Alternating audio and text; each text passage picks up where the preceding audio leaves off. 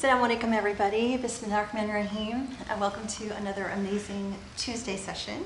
I'm so excited to get the last bit of Surah Hud, which was so beautiful and powerful and truly life-changing. I'm always struck by just, I guess, the advancement of knowledge and the power of the advancement of knowledge. We recently had some friends that we connected with who wanted to bring their friends and kind of introduce their friends to the Sheikh. And it was very interesting because it was sort of said, like, we're going to go see our Sheikh. And in this Islamophobic age, that like stirs a lot of emotions. And interestingly, this was even like among Muslim, a Muslim family. Like the idea that, oh, my child is going to go see a sheikh, that's very scary, even though I am Muslim and, this is supposed to be a scholar. And it gives you a sense of the, the far reaches of Islamophobia. And another friend who was in the same group was not Muslim and, came to the group because she was very, connected to a lot of Muslim friends and found a lot of beauty. And again, coming from another angle, it's like, oh, we're going to go visit like a religious scholar, a sheikh. Oh, that's really scary. I can't tell my parents because that's something that, could make them very nervous. And, it's interesting because, after we spent a lot of time with them and really enjoyed ourselves and laughed and, had just a really beautiful bonding experience, it was like sort of sad because, you have, like, they couldn't be honest about coming and meeting a sheikh and having a beautiful time because how can you understand that, And a lot of our conversations were just about very, normal, beautiful things. There were, questions about, problems that confront, typical, issues with life and Islamophobia and and even like how to find your spiritual path and how to feel proud and good about being Muslim, and how do you even talk about Islam in a way that is not threatening to people who just don't understand. And in this space, because we've learned so much and we've advanced so much, it's sometimes really sad when you just want to reach out and go, gosh, if you only could understand, like everything we talk about here is everything that would make you feel comfortable and happy and peaceful and loving, and that's exactly what Muslims are supposed to be about. And yet it seems that the perceptions have grown so far. It's like being Muslim would be, or Islam would be, like the last place you would search for finding peace and beauty and meaning in your life. And I hope that people will. I'm grateful because I continue to get messages from people that are like stunning and very, like, thank you so much. You saved my faith. You helped me, with finding, I just converted and, I didn't know how to navigate, all this incredible, like Islam in America, and I came across your videos and they've been so transformative, and, people just have like so much excitement once they discover us. And so I'm really grateful for that. And so I pray that people will continue to spread the word, because there's no better way to fight Islamophobia from from non-Muslims and from Muslims, except through knowledge and except through understanding that the whole point of God's message to us is finding, leaving darkness and finding light, and that's something that doesn't matter your label, it doesn't matter, your background, your ethnicity, your financial status, your social status. It's something so human that brings us all together. I thought with that I would share a couple, like just a nugget of, I'm trying to remember like a lot of the little lessons that I learned from the professor along the way, things that I had never heard that I thought were just so incredibly beautiful. One thing that I was reminded of is the idea of gift giving. And once Sheikh was in Egypt many, many years ago. Obviously, I think people know that he can't go there now. But it used to be that he would go and the booksellers would literally like line up out the door and want to show him like what books were available, because they knew that, okay, Dr. Abul is in town, and so he loves books, and we want to share with him some of the really valuable things. So this man came to the apartment and had lugged so many boxes of books. It is not easy to carry, like, you know, these really heavy boxes. And he came and said, and you know, the sheikh was like, thank you so much, I'm really excited to see what you have. And he was like, no, thank you so much for giving me the opportunity to, you know, bring you something that could actually, you know, bring me blessing. And, you know, it was like a very interesting, like I had never thought of it in that way. It's like, okay, it's not that I'm giving you a gift because I'm trying to make you, you know, happy or help you.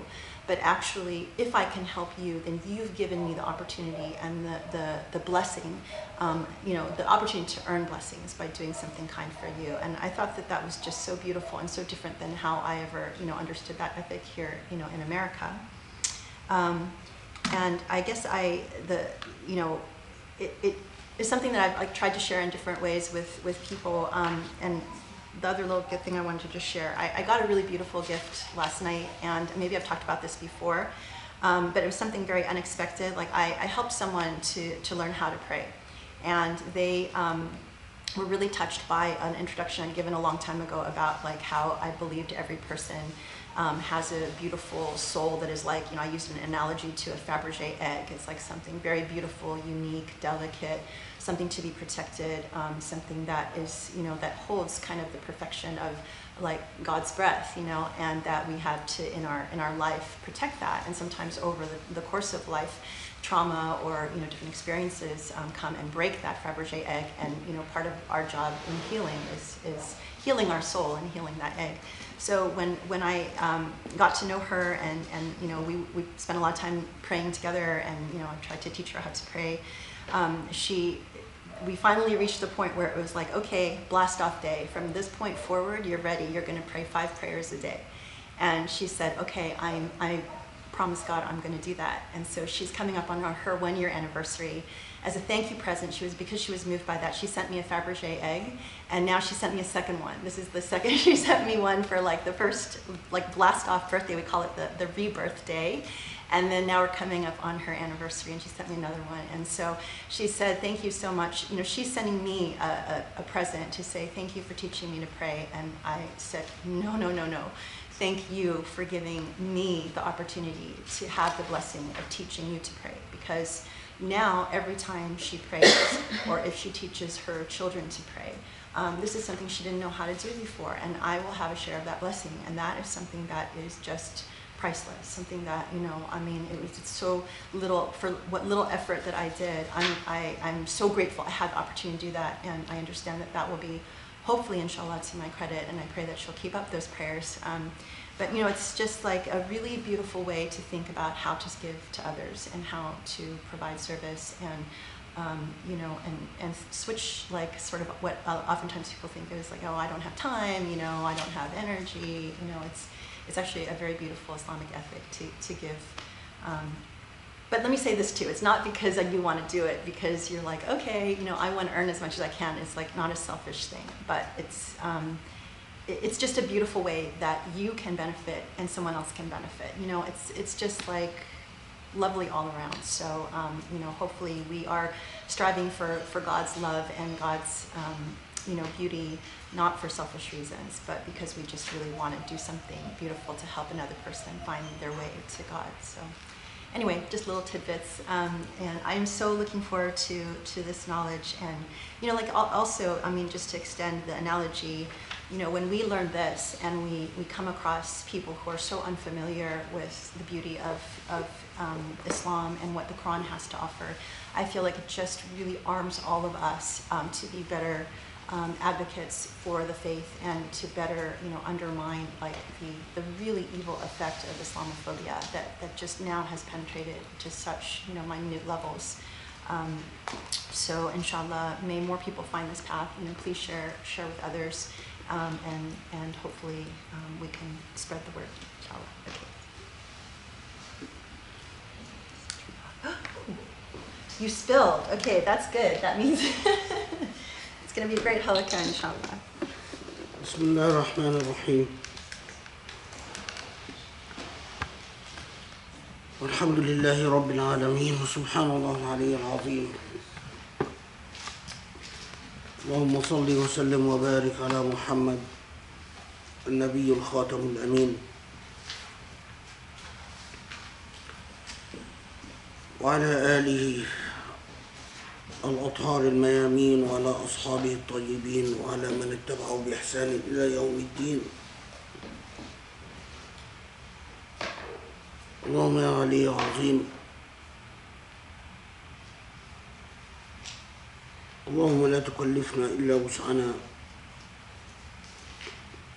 اللهم لا تؤاخذنا إن نسينا واخطأنا ولا تحمل علينا إصرا كما حملته على الذين من قبلنا، اللهم لا تحملنا ما لا طاقة لنا بها واعف عنا واغفر لنا وارحمنا أنت مولانا فانصرنا على القوم الكافرين. يا رب اشرح لي صدري ويسر لي أمري واحلل عقدة من لساني يفقهوا قولي. So, inshallah, we continue with Surah Hud, and we have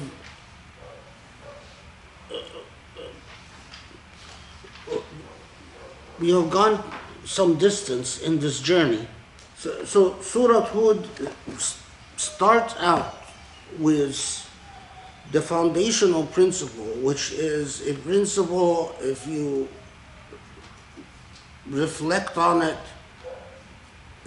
even at the most superficial level, a foundational principle of justice, that يؤتي كل ذي فضل فضله, that people would be treated according to their merit, and that each will be treated according to what they've presented.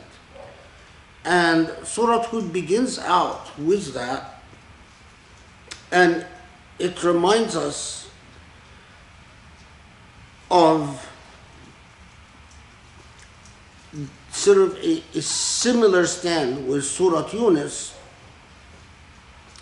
which decisively talks about those who stand on a firm footing with Allah. And as we've talked about in Surah Yunus, those who stand on a firm footing are those who take moral responsibility for themselves, ethical responsibility for themselves, and have a clear understanding of their purpose, the reason for their existence, anchored in Allah. Now, so Surah Hud, after reminding us of this foundational principle that people would be treated per their merit, and again I underscore, not their gender, not their race, not their ethnicity, not their wealth, not their, it is we just often read it and not reflect on it. But just these few words, يؤتي كل ذي فضل فضله, are enough to be a philosophical and ethical revolution. Because in order to achieve that, if you attempt to achieve that in our life on earth, then you would have to do everything that would lead to that ethical goal. And everything that would lead to that ethical goal would in itself have to be ethically calibrated. A goal like that cannot be reached through unethical means. And then, as we talked about, the Quran then starts out with the narratives of prophets that are familiar to us, but this time it does not talk about Prophet Yunus, whose people actually changed themselves despite their prophet despairing in them, but in fact they changed themselves. But in Surah Hud, it talks about prophets that have had a very different fate with their people. And as we said, that Prophet Nuh is a long, drawn out struggle over principles. His people want him to compromise, and they say, we might have common grounds with you if you get rid of some of the riffraff that you hang out with. His people say, we notice that only those who are poor seem to follow you, and those who don't have prestige in society seem to follow you. And we can never forget that, according to the Quran, Prophet Nuh is engaged in this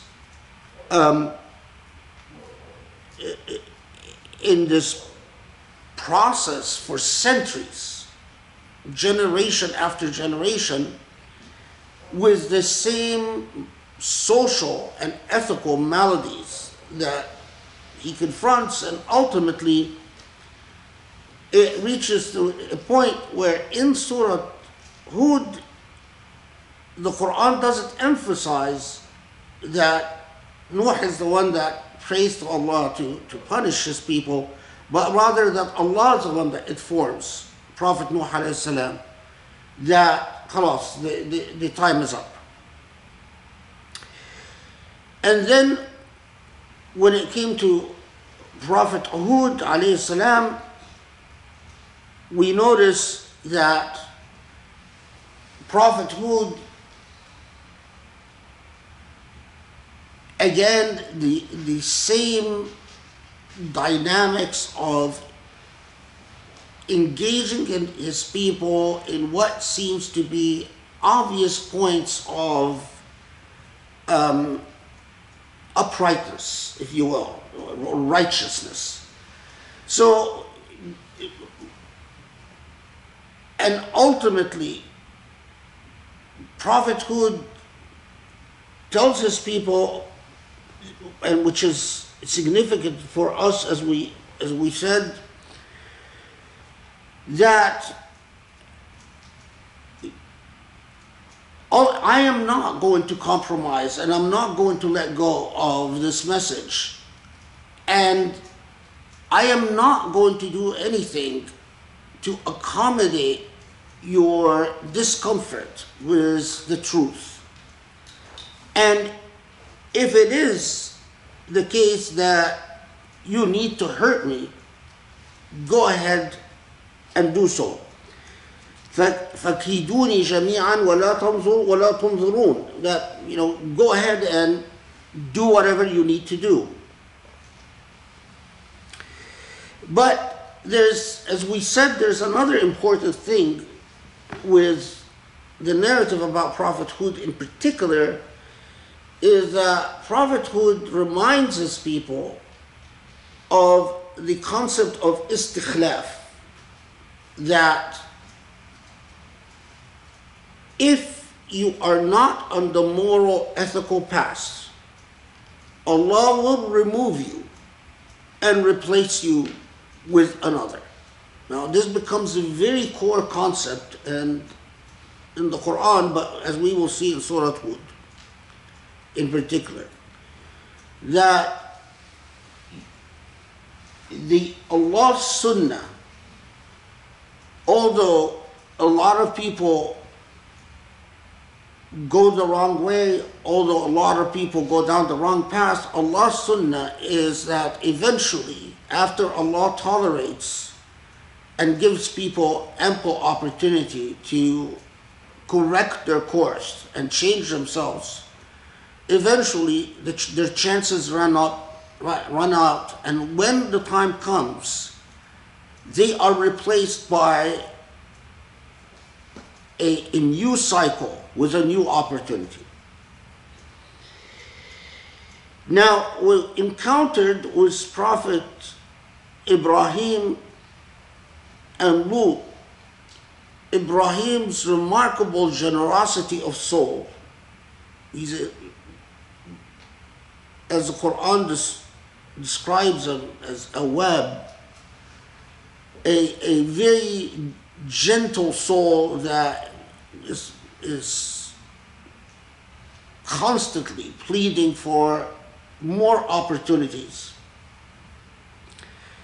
But this is contrasted with the reality that Prophet Lut alayhi salam confronts. And the reality that Prophet Lut confronts are a people that are intent on corruption, determined to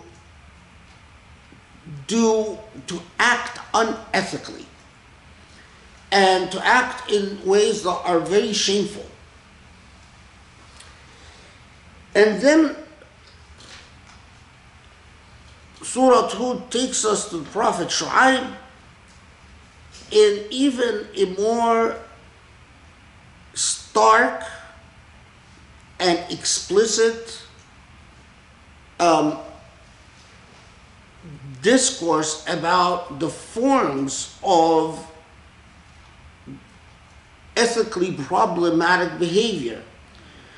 The Quran is always talking about Iman and Shirk, but what does that mean? Does it just mean that you say, I believe in God and that's it?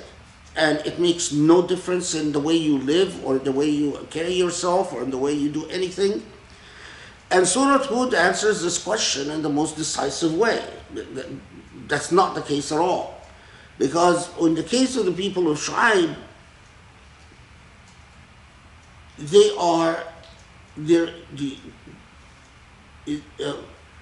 their commercial practices are exploitative and dishonest. And we even come to a rather more uncomfortable picture in that they see this as their money and they have a freedom, they should have the freedom to do with their property whatever they wish. And if they exploit people's need to sell at very high prices, if they create monopolies to exploit the market, if they hoard products to create shortages, all of this is seen as part of the morality of a free market. And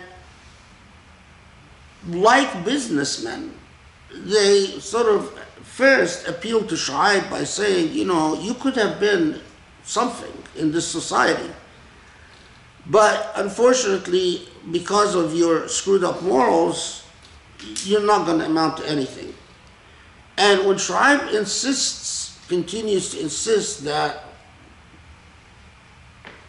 your conception of morality and conception of freedom is flawed, their response is rather stunning. Is that they say, it's like saying, we don't even know what you're talking about. We don't even comprehend anything that you have to say.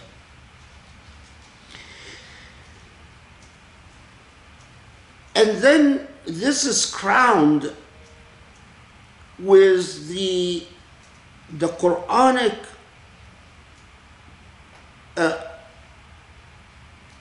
exemplar, the Quranic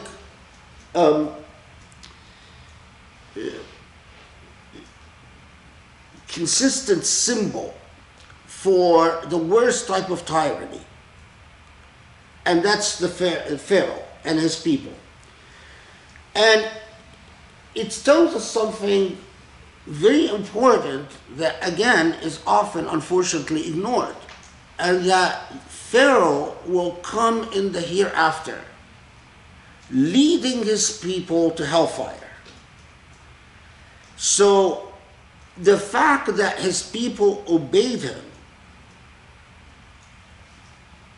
is not going to serve as an excuse. And when you say leading his people to hellfire, that begs the moral question. Are we just talking about the soldiers who drowned? Or are we talking about every Egyptian that obeyed Pharaoh and refused to rebel against him? Because that is the vast majority. Are we talking about every Egyptian that obeyed Pharaoh and refused to follow Musa? Because that's the majority. So you're talking about a lot of people. But the image the Quran sets before you is that they are morally culpable. And why are they morally culpable? Because they saw what's wrong and they convinced themselves that it's okay. That either they don't need to support Musa, or they don't need to rebel against the Pharaoh, or that they don't need to follow Musa alayhi salam. And following Musa is no small deal, because it means that they would leave their homes and go follow a man in the desert at a time when they didn't know. I mean, as far as they were concerned, Musa was in Egypt for 40 years, preaching, not very successfully, at least among the Egyptians. He had more success among the Israelites. And many of the Egyptians that believed in Musa did so secretly, and as we saw, Musa comes to the Israelites and Egyptians who believed in him secretly, and he says, no, that's not going to work.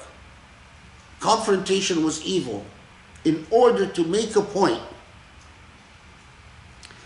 Because often confrontation was evil if it's in secret, the point fails. Even if the price is self-sacrifice. Even if the price is self-sacrifice. And they didn't know at this point whether God is going to drown the Pharaoh or not. That wasn't even in their playfield, in their playbook.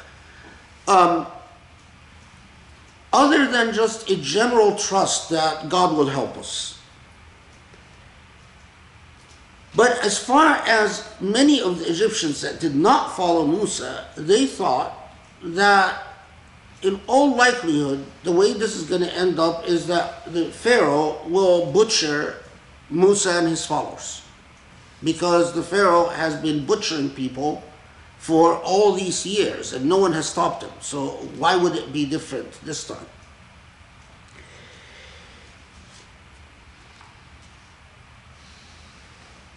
But that stunning point about superior commands, because no immoral order is possible. It is not possible to create an immoral order, an immoral system, an immoral society without the existence of a mass of people willing to obey those who command them to do wrong. It is often not that you yourself, it's often that it's not that you are evil, but that you are willing to obey someone who's evil. And this is an old, it didn't confront us for the first time in the Holocaust. It didn't confront us in the first time in the Nuremberg trials in World War II. When you study international law, often when we start talking about the birth of the field of human rights, we often start with the Nuremberg trials, with the fact that they are these officers who receive commands, they carry out the commands, they torture and kill people, they imprison people, And their defense in the Nuremberg trials is we were obeying orders. Where we lived in Nazi Germany or fascist Italy or whatnot, that was the law. And we did nothing but obey the law. And what is the whole idea of the Nuremberg trials is that the Nuremberg trials came along and said, well, the law, there's a higher law than the law. And you should have known that the laws that you were obeying are immoral. And so although you obeyed the law in your country, we're still going to punish you. In international law, that is often the beginning of our conversations about superior orders, the Geneva Conventions, various human rights conventions, the obligation of the individual to recognize what is ethical, even if the superiors of the individual do not recognize what is ethical. We confronted this, of course, again in the Korean War, we confronted it in the Vietnam War, we confronted it in the Gulf War, we confronted it in the Afghani War, we've confronted it in the Iraqi occupation, because repeatedly we had situations where officers carried out commands, or sometimes, rarely, not as common, refused to carry out commands that they perceived to be immoral. The same thing, we've dealt with the same thing with the Abu Ghraib prison. If you remember, Abu Ghraib was a prison in Iraq. There was mass human rights abuses committed by American soldiers against Iraqi detainees in the Abu Ghraib prison. And most of the American soldiers, when they were put on trial, their defense was, well, our superiors told us this, okay, that's what we should do. And the critical issue is, well, should you have known better?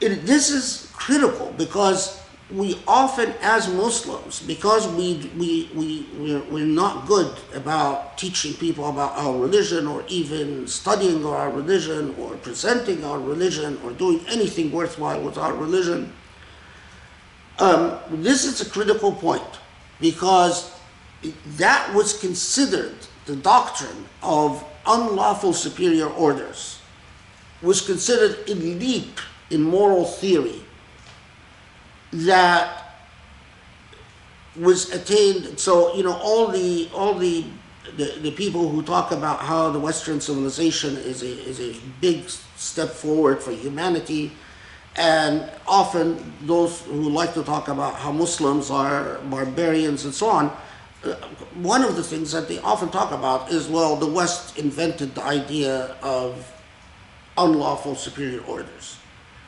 Well, of course, they can't imagine that it is embedded in the Quran centuries before that. That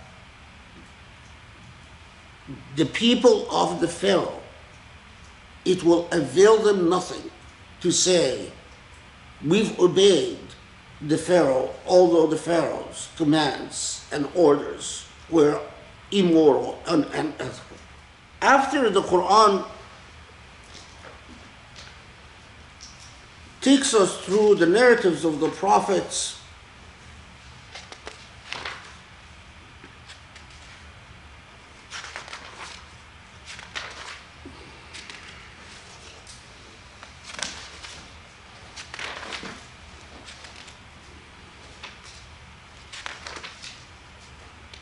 yeah. So we get to ayah number 100. تلك من أنباء القرى نقصه عليك منها قائم وحصيد وما ظلمناهم ولكن ظلموا أنفسهم فما أغنت عنهم آلهتهم التي يدعون من دون الله من شيء لما جاء أمر ربك وما زادوهم غير تتبيب.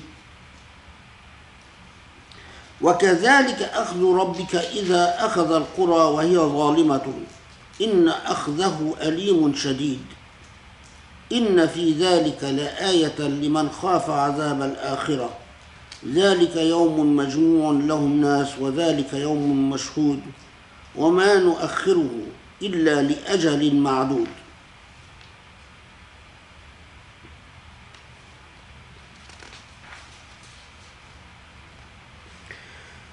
So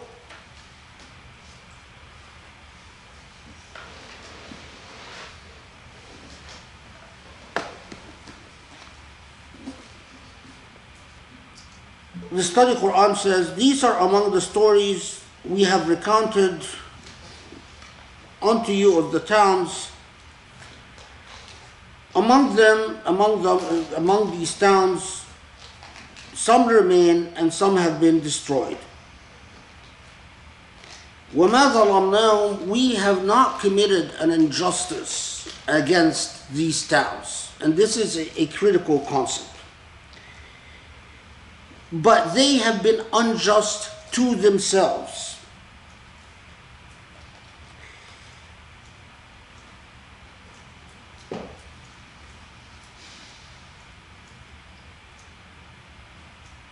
Because as in 102, this is when the Quran says, such is the seething, or such is the way that your Lord seizes towns when they are unjust.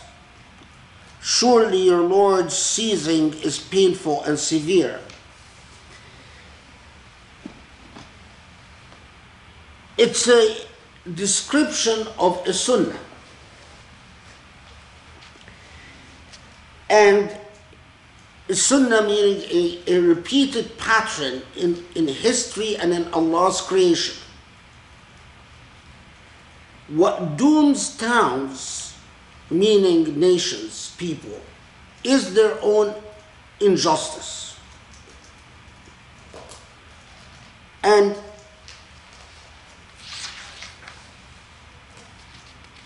in fact,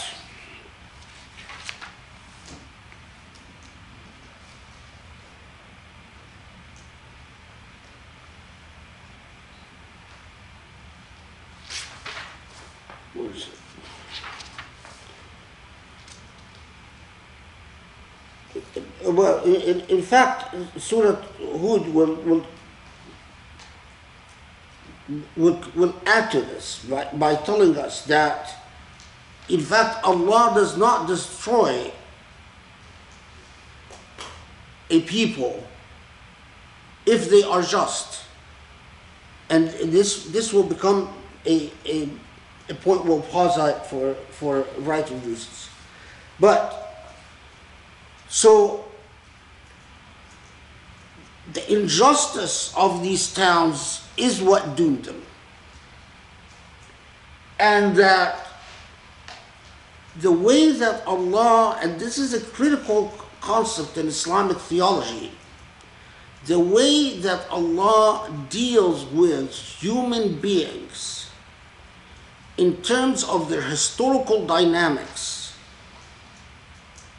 is according to the principle of justice, not the principle of privilege. Now, of course, sitting here, if you haven't done a lot of reading, you might say, well, is this such a big deal? Yeah, it's a huge deal. Why is it a huge deal? Because up till then, in religious thought, everywhere in the world, it was an ingrained idea that the way religion works is that you believe, and because you believe, God privileges you not just in the hereafter but on this earth. So, of course, we had the old idea of the chosen people among Jews. in various other systems, you make offerings to the god to please the gods, and as a result of the offerings to the god, the gods are pleased. You give an offering, whatever the offering is, and as a result, the gods privilege you in your life here now. In Christianity, you accept Jesus Christ, you commit to the church, you offer to the church. The church, remember, the money that the church, the wealth that and back then there was no Protestantism, it was just Catholicism. It was all from the money that people would give the church. And because of that, God would privilege you on this earth regardless of anything else. So it's not that God will only support you if you are just, but God will support you, period. You're the chosen people, God is with you. You give your alms to the church, God is with you. Even if you go to, Byzantia and massacre tons of Christians and Jews, and then go down to Syria and massacre tons of Muslims, it doesn't matter. You've paid the church for it. This was an anchored religious doctrine. If you study the history of religions, the idea that God only supports justice or the just was absolutely radical. So radical that a lot of Muslim theologians resisted it. But as I will show you in a second, because I know, Muslims are so alienated from their tradition. A lot of Muslims might hear me and say, really? Is that really Islamic? Well, I'll show you in a second, because it's actually really, it's beyond even, I mean, it's beyond question. Allah will not support a Muslim faction that is unjust.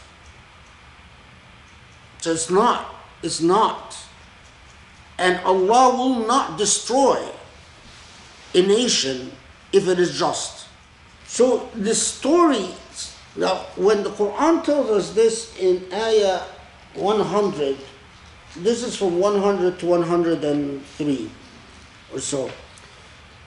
The Quran is alerting us that the purpose of this narrative is to reflect upon the fact of why nations fall and nations rise. Okay.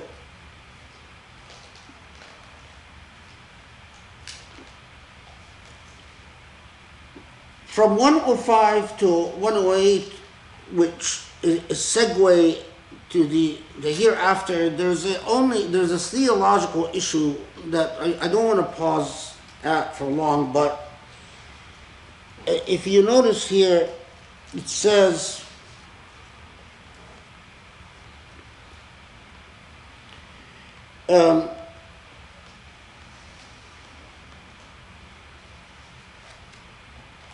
وأما الذين صعدوا ففي الجنة خالدين فيها ما دامت السماوات والأرض إلا ما شاء ربك عطاء غير مجذوذ. This is, so for instance, if you look at 108, as for those who are felicitous, they shall be in the gardens in Jannah, abiding therein for so long as the heavens and earth endure. Save thy Lord's will, a gift unfailing. There were theologians paused at this expression that you will be in hellfire as long as the heavens and earth endure. and they paused at the expression that you will be in Jannah as long as heaven and earth endure. For a couple of reasons. This paused the question of, well,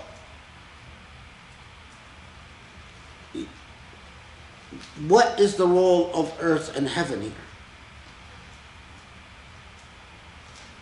Because if you're not paying attention, you might think, well, isn't heaven and earth going to be destroyed? And Jannah and Nar would be completely separate from heaven and earth. You see what I'm saying? If you're saying you're in hell as long as heaven and earth endure, or you are in Jannah as long as heaven and earth endure, does this mean hell and heaven are on earth? Or is it that they're not on earth, but they continue as long as earth is around and heaven is around and the heavens are around? And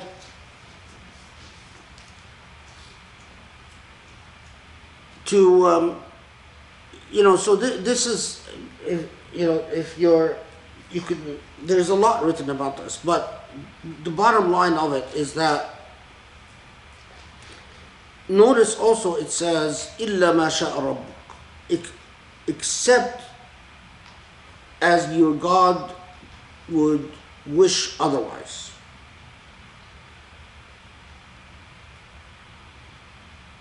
Heaven will be earth will be transformed, not necessarily destroyed.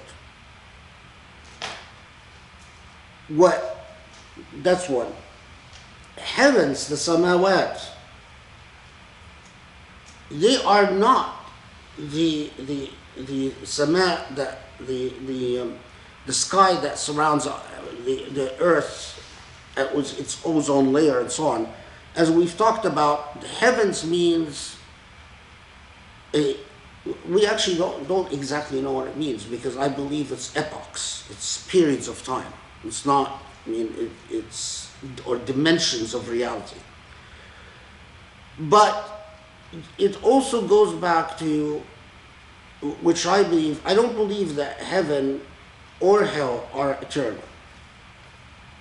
They last a very long time, but eternity is something else. Because we don't understand the concept of eternity. We have no frame of reference for us to understand the concept of eternity. Can you imagine it? What is eternity? Anyway, this is one of the ayat that sort of gets a lot of heavy-duty theological thinking.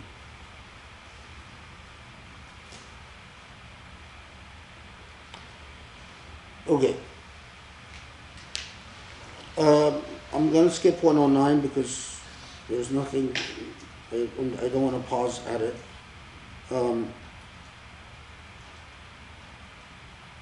Okay, yeah, it's 110 deserves some.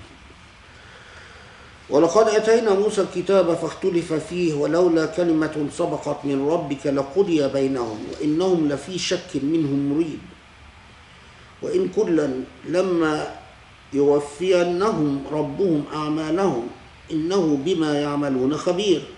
Okay, so note now, as Surah Hud is closing, the surah will segue back to this theme of justice and the theme of difference.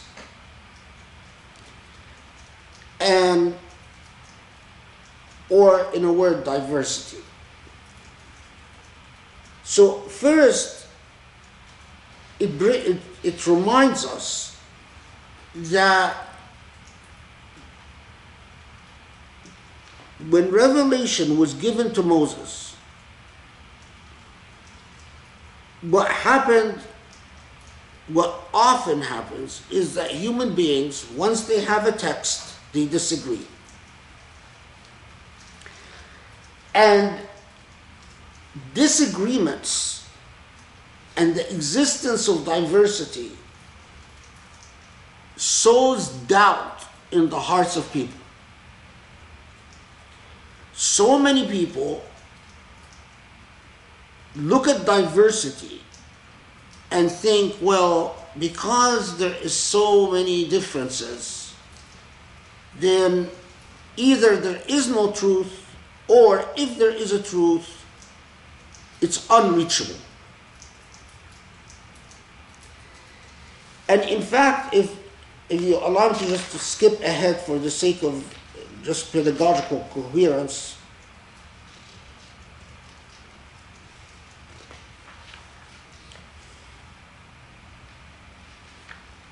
if you notice 118, just skip ahead, Allah goes back to the issue of difference and says, if Allah would have willed, all people would have been a single nation, meaning think the same. But in order for Allah to will this, in order for Allah to will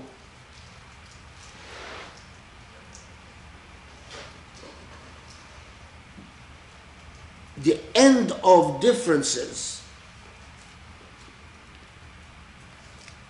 freedom of choice would have to be eradicated.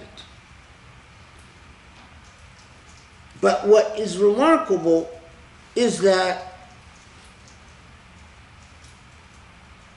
Allah says, not only are people different, وَلَا يَزَالُونَ مُخْتَلِفِينَ, and they will never become homogeneous.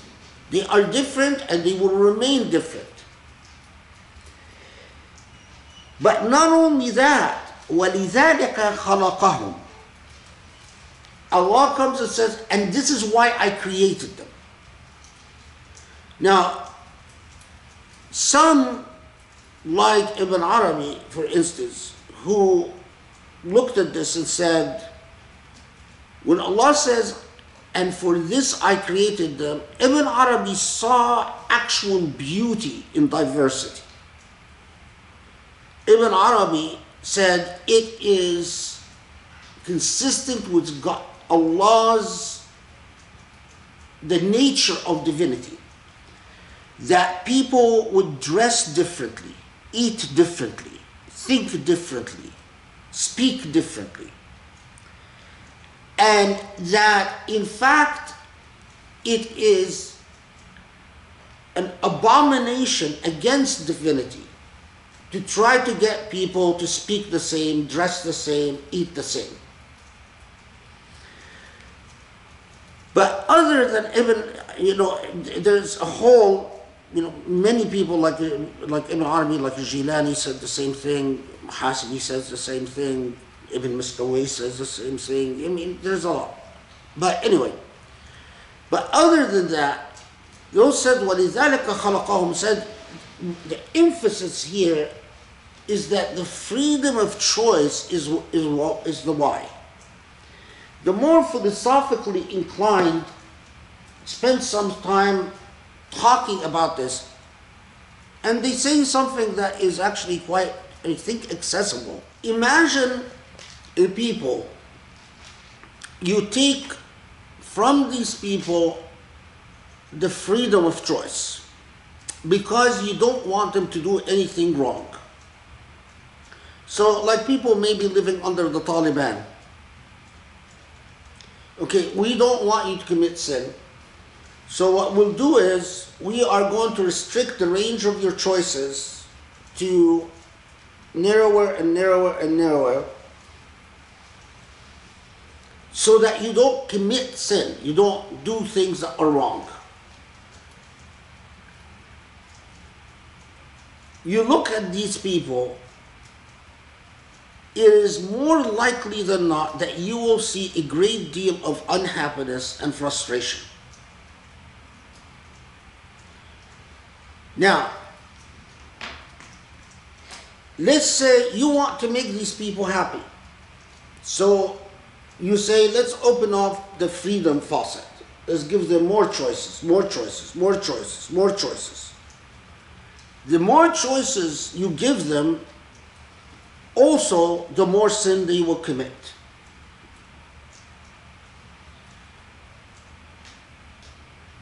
They are happier, but they're more sinful.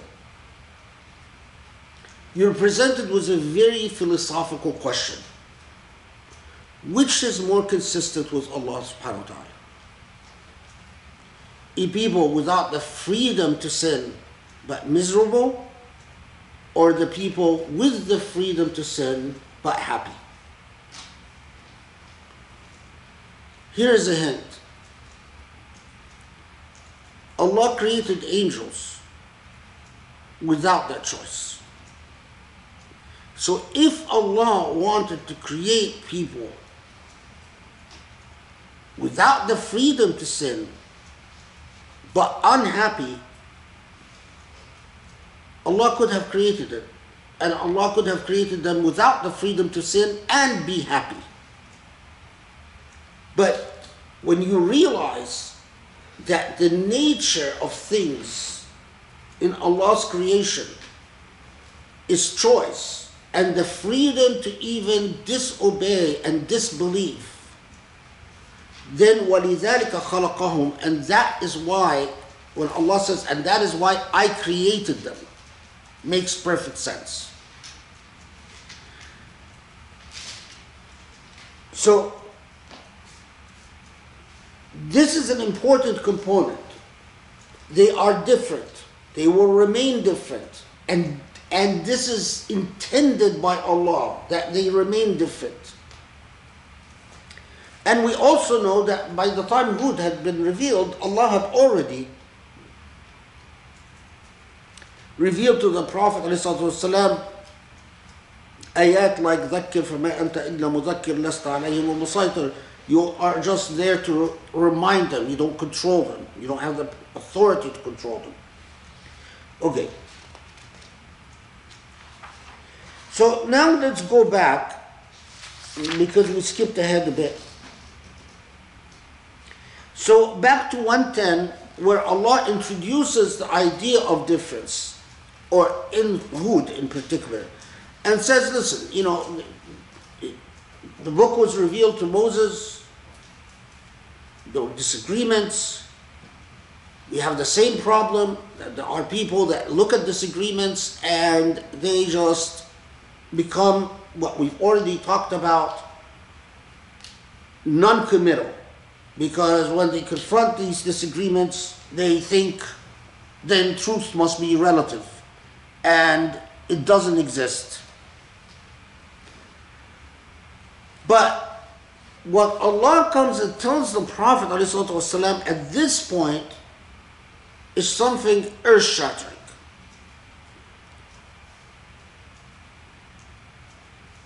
What Allah tells the Prophet is فَاسْتَقِمْ كَمَا أُمِرْتَ وَمَنْ تَابَ مَعَكَ وَلَا تَطْغَوْا إِنَّهُ بِمَا تَعْمَلُونَ بَصِيرٌ وَلَا تَرْكَنُوا إِلَى الَّذِينَ ظَلَمُوا فَتَمَسُّكُمُ النَّارُ وَمَا لَكُمْ مِنْ دُونِ اللَّهِ مِنْ أَوْلِيَاءَ ثُمَّ لَا تُنْصَرُونَ وأقم الصلاة طرفي النهار وزلفا من الليل إن الحسنات يذهبن السيئات ذلك ذكرى للذاكرين واصبر فإن الله لا يضيع أجر المحسنين. Okay, so this is now from 112 to 115. So first, in response to the challenge of diversity, what Allah says to the Prophet and his followers is, so فَاسْتَقِمْ كَمَا أُمِرْتَ. So فَاسْتَقِمْ, the study Quran says to be steadfast as though has been commanded. فَاسْتَقِمْ is like, so stand firm. It's like saying, yeah, there is diversity. There's a lot of opinions, but you know what? It is your obligation to know the truth and to stand by the truth. And وَلَا تَطْغَوْا. So it is as if it's not, as actually many have pointed out, that when the Prophet ﷺ is told, stand firm, Allah provided the indication of what should be the source of that firmness. The source of the firmness is, do not commit injustice. وَلَا تَطْغَوْا means do not oppress anyone, do not be unjust to anyone. Okay. Prayer, and remember, prayer is always there. And remember, hasanatu zibna sayyat, good deeds erase bad deeds. Good behavior is the only proper replacement for bad behavior. And learn perseverance and patience, because your faith has to be that your reward is with Allah. So, no to injustice, no to oppression, prayer, good deeds must replace bad deeds. You can't answer a wrong with another wrong, which we've encountered several times, and patience and perseverance. But if you've noticed, I skipped over one other thing, which is where the thing that blows your mind. وَلَا تَرْكَنُوا إِلَى الَّذِينَ ظَلَمُوا. This is 113. وَلَا تَرْكَنُوا إِلَى الَّذِينَ ظَلَمُوا, and do not incline towards those who are unjust. Now, there is so much that we can talk about at this point. Why? Because, as I said before, that there are many hadiths that the Prophet ﷺ said among the heaviest of things revealed to me in the Quran is precisely these ayat. And in the Islamic tradition, there is so much about what وَلَا تَطْغَوْا وَلَا تَرْكَنُوا إِلَى الَّذِينَ ظَلَمُوا means. That do not commit injustice, do not oppress, and do not even incline towards injustice mean. In order to be among those who are istaqim, who stand steadfast. So this is, for example, Ibn Ajiba, what he says, وَلَا تَرْكَنُوا إِلَى الَّذِينَ ظَلَمُوا لَا تَمِيلُوا إِلَيْهِمْ أَدْنَى مَيْلٍ فَإِنَّ الرَّكُونَ هُوَ الميل اليسير كالتزيي بزيهم وتعظيم ذكرهم وصحبتهم من غير تذكيرهم ووعظهم. قال الأوزاعي وما من شيء أبغض إلى الله تعالى من عالم يزور عاملا. وقال سفيان في جهنم واد لا يسكنه إلا القراء الزائرون للملوك. وقال رسول الله صلى الله عليه وسلم من دعا لظالم بالبقاء أي بأن قال بارك الله في عمرك أحب أن يعصى الله في أرضه. وسئل سفيان عن ظالم قال البيضاوي وإن كان الركون إلى من وجد منه ما يسمى ظلم موجب للنار فما ظنك بالركون إلى الظالمين الموسومين بالظلم ثم الميل إليهم ثم بالظلم نفسه والانهماك فيه. ولعل الآية أبلغ ما يتصور في النهي عن الظلم والتهديد عليه. وخطاب الرسول صلى الله عليه وسلم ومن معه من المؤمنين بها للتثبيت على الاستقامة التي هي العدل، فإن الزوال عنها بالميل إلى أحد طرفي إفراط أو تفريط، ظلم على نفسه أو غيره، بل ظلم في نفسه. So what they're saying is we'll break it down bit by bit. So first, that وَلَا تَرْكَنُوا إِلَى الَّذِينَ ظَلَمُوا. Don't even incline towards unjust. So what Ibn Ajiba is saying is he's quoting other scholars that say inclining means not even just partaking in their injustice, but supporting their injustice or sympathizing with their injustice or failing to condemn their injustice. And Al-Awza'i, who's a famous Syrian jurist, says that in fact this is the most eloquent condemnation of injustice ever uttered.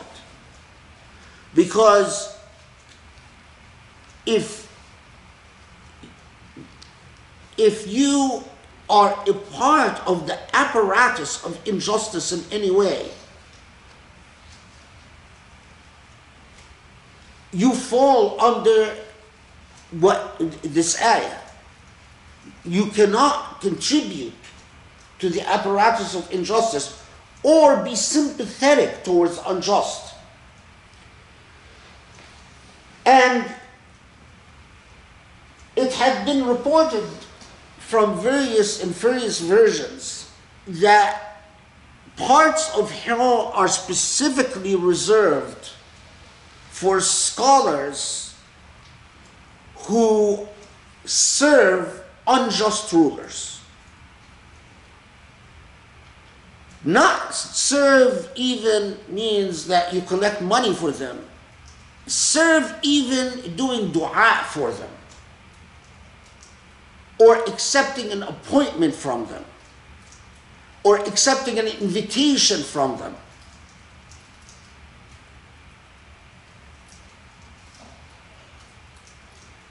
If you in any way lend credibility and legitimacy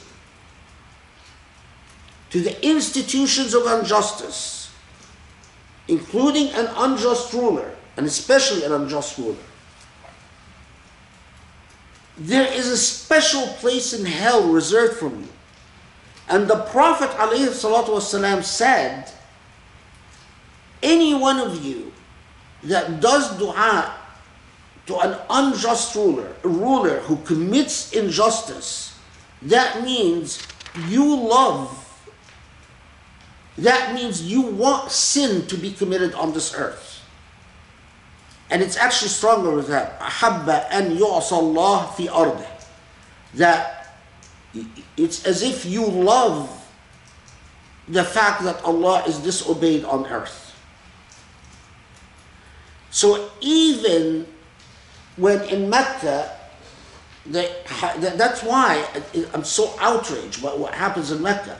When the Imam of the Haramain stands there in every khutbah and does dua for the king and the crown prince, we all know that they are blatantly unjust rulers. Anyone that says Ameen has fallen under this verse. Just saying Ameen. Do you see the extent to which your religion, why it changed the face of the earth and why now it is in the doldrums? Because its followers neutered it, killed it. There's a lot about this point that don't incline towards them. So Azhari, for instance, says that if you praise them or visit them or accept invitations from them or eat at their tables, that's all part of inclining towards unjust rulers. Zuhari was a scholar who had worked with rulers of his age. He was from the Umayyad period. So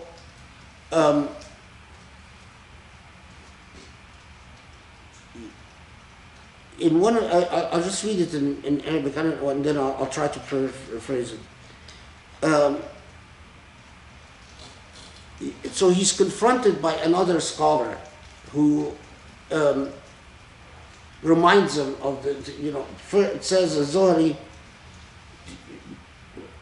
I have to tell you something. So he tells him this: واعلم أن أيسر ما ارتكبت وأخف ما احتملت أنك آنست وحشة الظالم وسهلت سبيل الغي بدنوك ممن لم يؤدي حقه ولم يترك باطلا حين أدناك اتخذوك قبة تدور عليك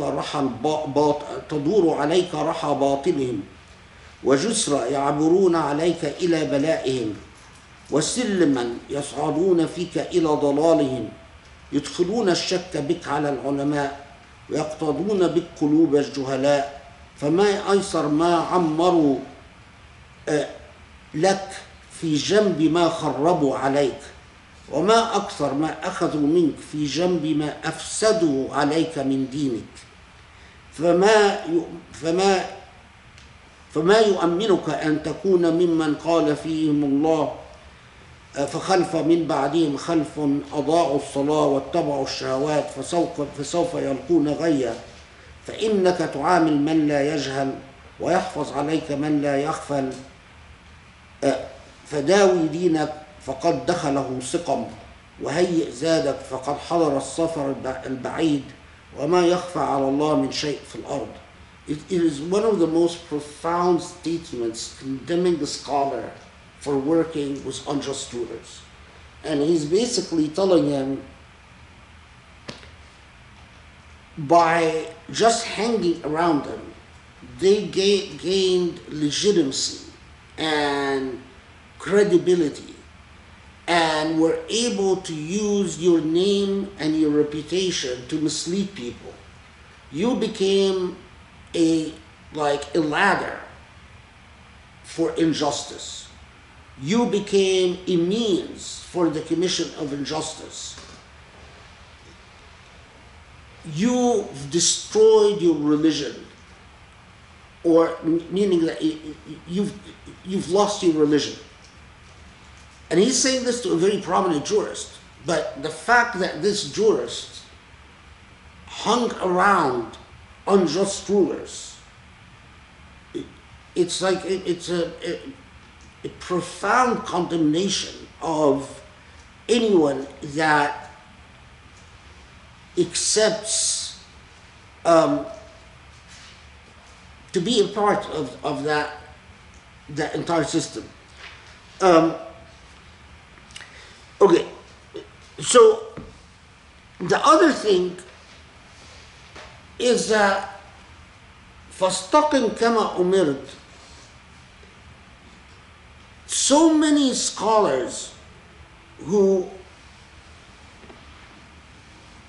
discussed this precise expression say فاستقم كما أمرت, when the steadfastness that is being demanded, or the firmness that is being demanded, is indistinguishable from the command to be just. It is the very core command that was understood by the Prophet ﷺ and his followers, is that diversity of opinions in no way wavers the duty or mitigates the duty to establish justice. And then in Razi, for instance, says in his commentary on these verses, he says, this is why in Islamic law, let me read it in Arabic first. ولهذا قال الفقهاء إن حقوق الله تعالى مبناها على المسامحة والمساهلة وحقوق العباد مبناها على الضيق والشح ويقول في الأثر الملك يبقى مع الكفر ولا يبقى مع الظلم فمعنى الآية أي لا يهلكهم بمجرد شركهم إذا كانوا مصلحين يعامل بعضهم بعض على الصلاح والسداد. So what he's saying is that this is why in Sharia the principle when it comes to the rights of God is to interpret the rights of God narrowly and to err on the side of not fulfilling the rights of God. But when it comes to the rights of people, to interpret the rights of people broadly and to err on the side of fulfilling the rights of people. Why? Because istiqamah here is adl. And the command is to achieve justice. So under no circumstances can you commit an injustice against people claiming that you're fulfilling the rights of God. This is why people like Taliban need an education, if only they understood. You cannot use the rights of God to commit an injustice against the people. Moreover, Al-Razi goes on to say, and what Al-Razi says, again, it's not an outlier, this is just typical, that Allah does not support Allah will not destroy a nation because of its shirk. Allah will destroy a nation because of its injustice. So even if there is a Muslim nation, but it is an unjust nation, it will be destroyed. And if there is a non-Muslim nation, but it is a just nation, it will not be destroyed. So in fact, he even goes, it says, أي لا يهلكهم بمجرد شركهم. So Allah will not destroy them just because of the shirk. إذا كانوا مصلحين, if they were good doers. يعامل بعضهم بعضا على الصلاح والسداد. If they although mushrikeen, although kuffar, they treat each other justly and fairly, Allah will not destroy them.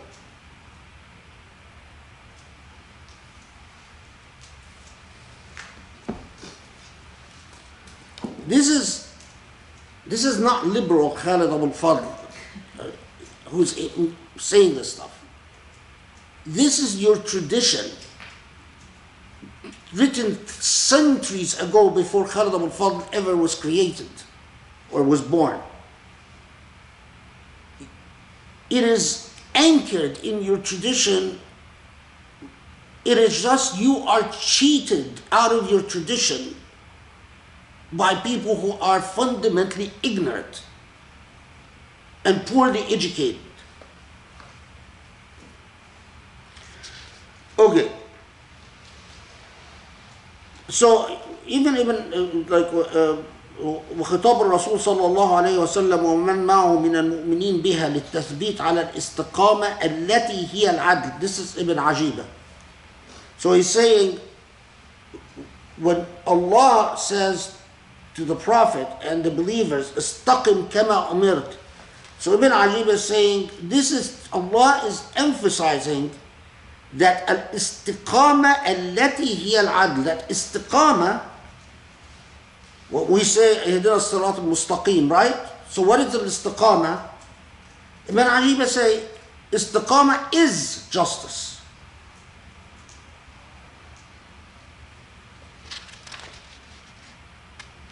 Okay. إن الحسنات يذهبن السيئات. The good deeds remove evil deeds. There is a report that is often narrated in this context with this ayah.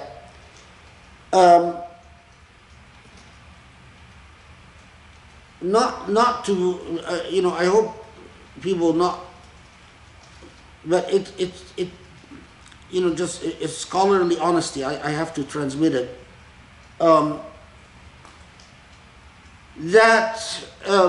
It was narrated by Ibn Juzay, but also narrated by others. It's in Musnad, in Muslim, and also in Musnad Ahmad and other hadith books.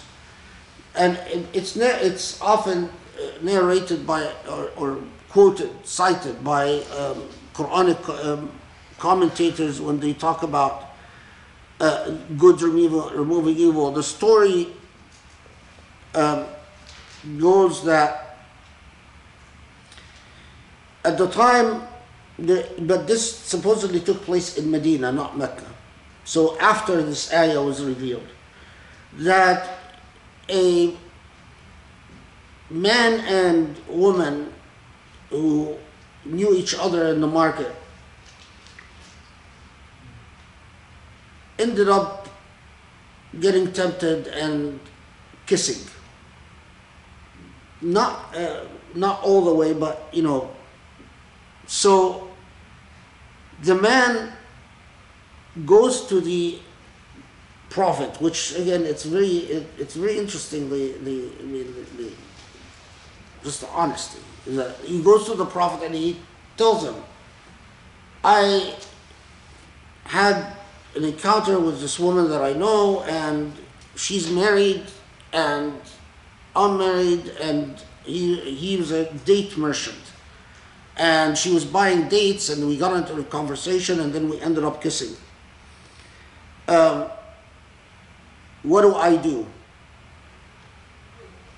So the Prophet ﷺ says, pray X amount of prayers, and cites this verse, إِنَّ الْحَسَنَاتِ يُذْهِبْنَ السَّيِّئَاتِ. So some of the companions told the Prophet, is this something that you recommended to him specifically, or is this generally? And he said, no, it's generally. If one of you commits a sin and you know it's a sin, repent and replace it with good deeds. It's just don't abuse it or misunderstand it. It doesn't mean, it's open season. It just means that the Taliban's fanaticism is wrong. Things are not, God is not out there to get us, and God is most forgiving for those who want to be forgiven. Okay,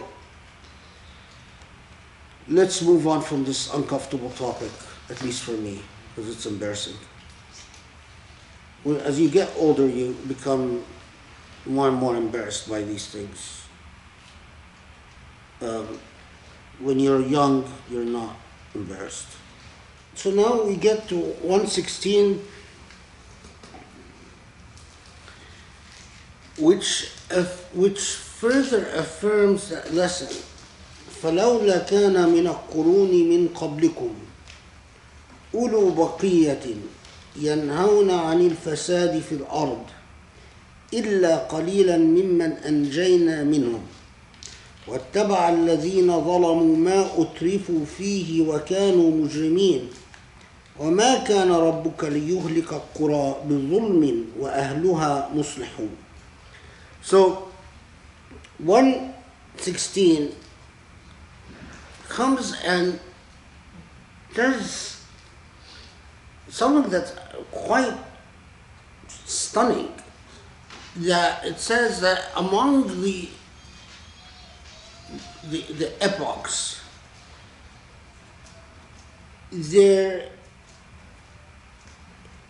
what sustains this world is the minority of people that fight against corruption. So when you look at the world and you see those people who are advocates for human rights, or advocates for environmental rights, or advocates for the rights of the poor, or advocates against forms of injustice, recognize that these are the people that call upon the world God's mercy. If it hadn't been for these people, God would allow us to suffer the consequences of our own injustice far more than we realize.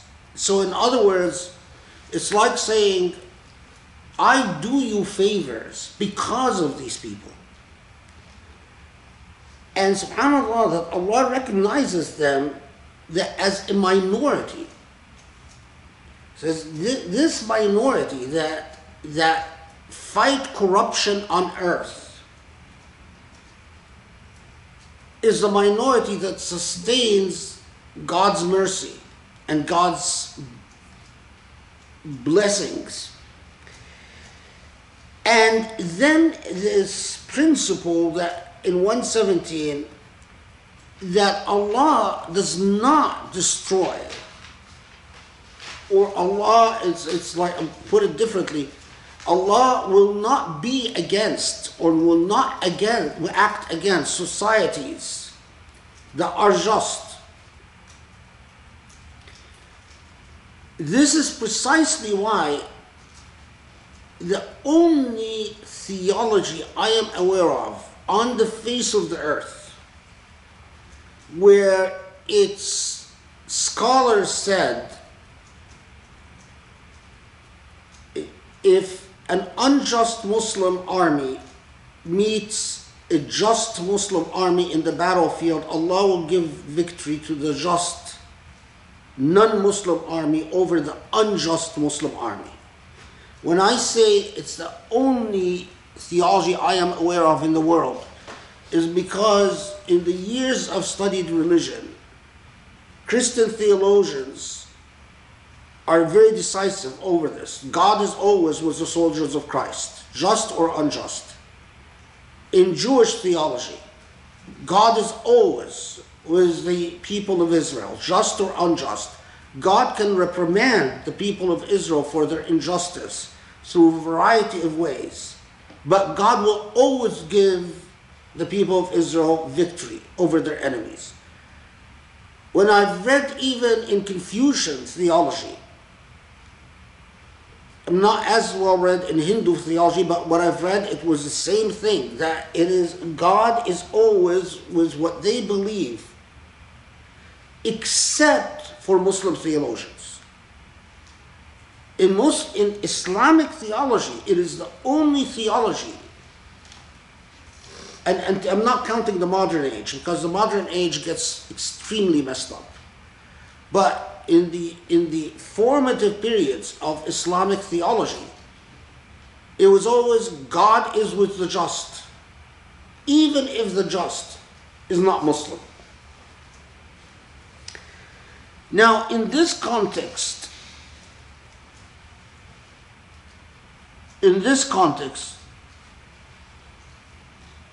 again, when over this verse, وَمَا كَانَ رَبُّكَ لَيُهْلِكَ القُّرَى بِظُلْمٍ وَأَهْلُهَا مُصْلِحُونَ. This is, some jurists claim that this is the verse that inspired the entire construction of the jurisprudence about the rights of God and rights of people. And that the rights of people will always trump the rights of God. Now, I know that this shocks a lot of modern Muslims, but in classical jurisprudence, the rights of people trump the rights of God. The reason for this theologically is God is more than capable of vindicating God's right in the hereafter. But we human beings are charged primarily with vindicating the rights of people first, before the rights of God. Those of you that wondered why I've written so much about Wahhabism and criticized Wahhabism so much is because Wahhabism was the first theologically coherent stance that flipped that dynamic and said the rights of God take precedence over the rights of people. From a juristic point of view, I saw that as disastrous because it is a complete switch in the trajectory of Islamic history. The other thing I should note is that when the Prophet ﷺ, commenting on these verses, especially verse 116, the Prophet ﷺ said, and I'll quote at least in part, the hadith, والذي نفس محمد بيده لئن شئتم لأقسمن لكم إن أحب عباد الله إلى الله الذين يحببون الله إلى عباده ويحببون عباد الله إلى الله ويمشون في الأرض بالنصيحة.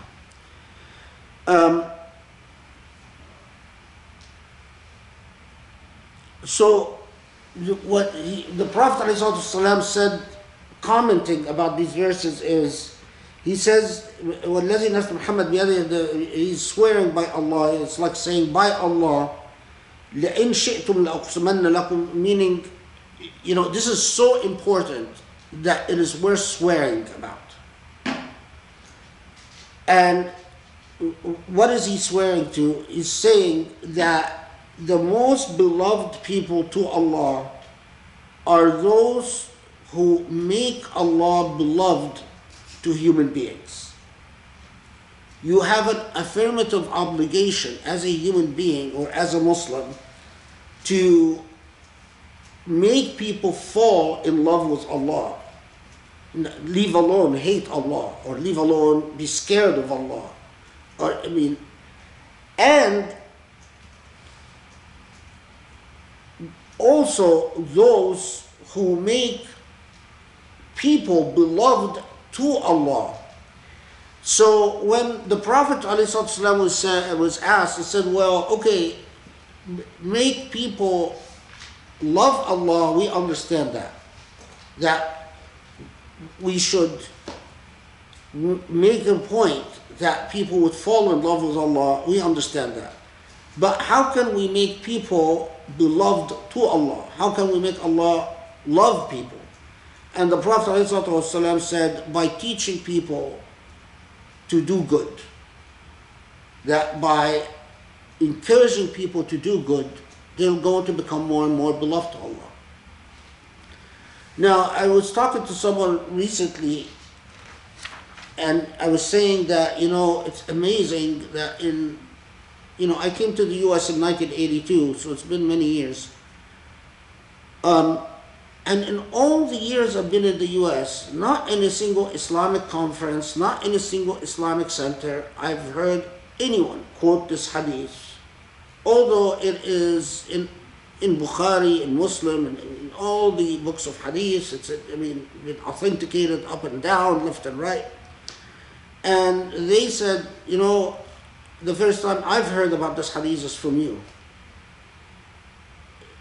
I don't think you can get a more powerful statement about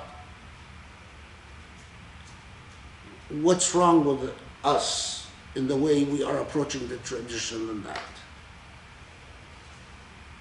Okay. Then we get to 118, which we jumped forward to. وَلَوْ شَاءَ رَبُّكَ لَجَعَلَ النَّاسَ أُمَّةً وَاحِدَةً وَلَا يَزَالُونَ مُخْتَلِفِينَ إلا من رحم ربك ولذلك خلقهم وتمت كلمة ربك لأملكن جهنم من الجنة والناس أجمعين. That if Allah would have wished, if Allah would have willed, Allah would have made all people the same without differences, but they are different and they will continue to be different, and this is why Allah created them. Then 120 we get وَكُلًّا نَقُصُّ عَلَيْكَ مِنْ أَنْبَاءِ الرُّسُلِ مَا نُثَبِّتْ بِهِ فُؤَادَكَ وَجَاءَكَ مِنْ هَذِهِ الْحَقُّ وَمَوْعِظَةٌ وَذِكْرَى لِلْمُؤْمِنِينَ وَقُلْ لِلَّذِينَ لا يؤمنون اعملوا على مكانتكم إنا عاملون وانتظروا إنا منتظرون ولله غيب السماوات والأرض وإليه يرجع الأمر كله فاعبده وتوكل عليه وما ربك بغافل عما تعملون. So after this amazing moral journey, Allah reminds the Prophet ﷺ and Muslims that I am telling you these narratives for a point, that this is the haqq, this is the truth, and this is maw'iza wa dhikra, and this is guidance to the believers. It's like Allah saying, pay attention, don't read these as historical narratives. Pay attention to what I'm teaching you. And as to your moral stance, which is what we've encountered in Surah Yunus as well, is tell everyone, worry about your moral position. Worry about what you've done, what deeds you've performed. على مكانتكم literally, your stand before Allah, your moral position, as we will worry about ours. And ultimately, this, although we read it in passing, we're saying وَانْتَظِرُوا إِنَّا مُنْتَظِرُونَ, and just wait, because we are waiting. This is no small thing, in that you don't control the conclusions, you don't control the story, you are not expected to control anything. You are expected to perform what is right, to make the right decisions and take the right stance. But beyond that, you and I are simply passengers on this train, waiting for it to reach its destiny, which is up to Allah. Because when you start thinking that, no, they're waiting, but I have a special status, and somehow I must control the conclusion. That's where people go astray all the time.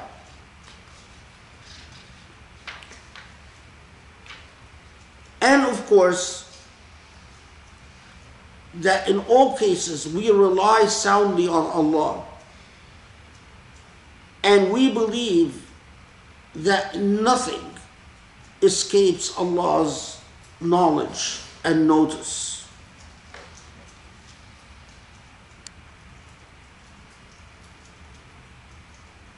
When you take Surah Yunus with Surah Hud, and again, remember, this is right after the Isra. It was a challenge. It was a challenge because you have a people that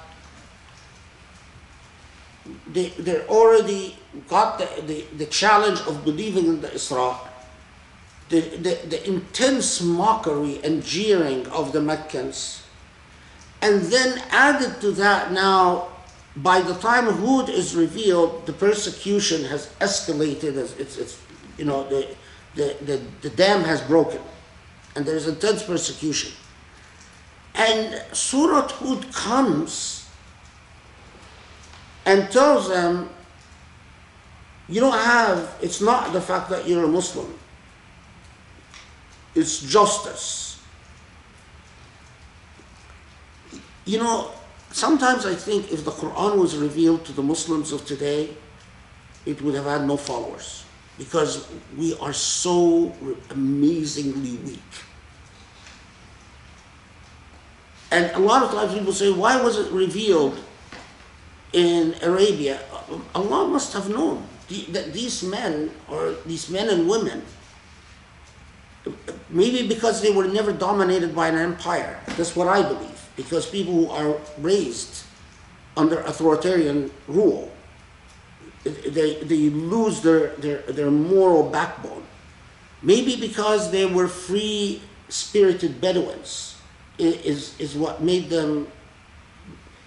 But to be persecuted and chased and to have your property confiscated and so on, and you want what your prophet to tell you is, don't worry, God is with you, good or bad. God is going to smite those people and destroy them, even if they were whatever they do.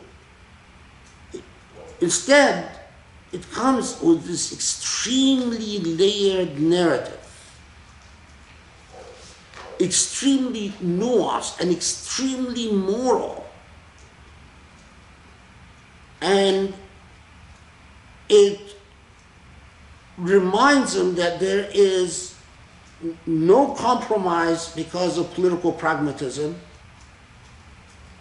no compromise with principled issues as to, for instance, excluding the poor or excluding the unprivileged or excluding certain ethnicities or excluding people who don't have tribal status or whatever.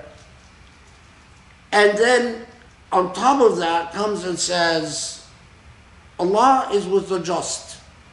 And your obligation, if you want Allah to be with you, is to be just.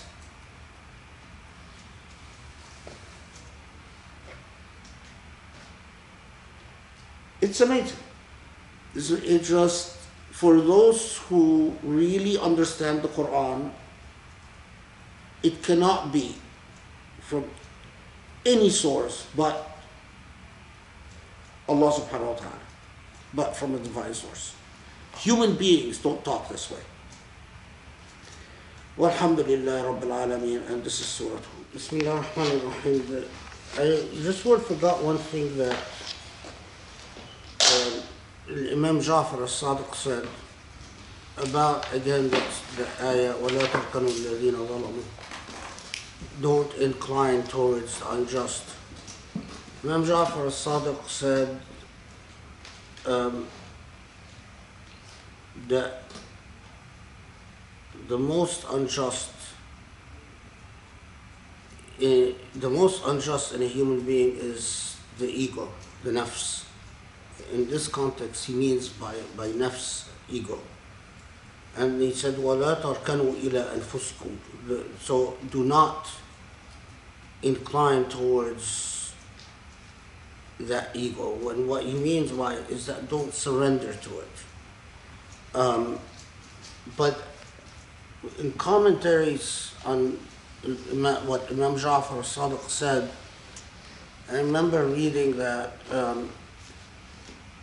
that the truly pious do not even incline towards themselves. So they go out of their way to take the point of view of the other, and rather than simply be prejudiced towards their own point of view. Of course, that's demanding, but those who aspire for a true pristine piety and a true moral self, you see things from the perspectives of others, and you don't judge until you understand things from the perspectives of others. So you consider things from your own perspective, the perspective of others, and when you are sure you understand the other perspective, then you can judge.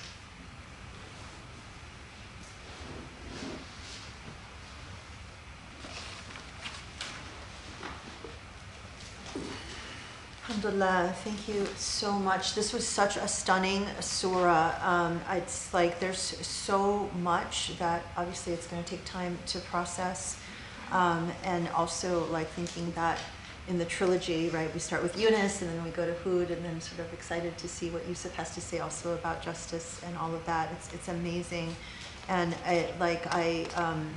I'm so struck by the idea. I mean, the emphasis on the idea of just, you're judged by your merit, and whether you're with, God or not is dependent on your stance on justice.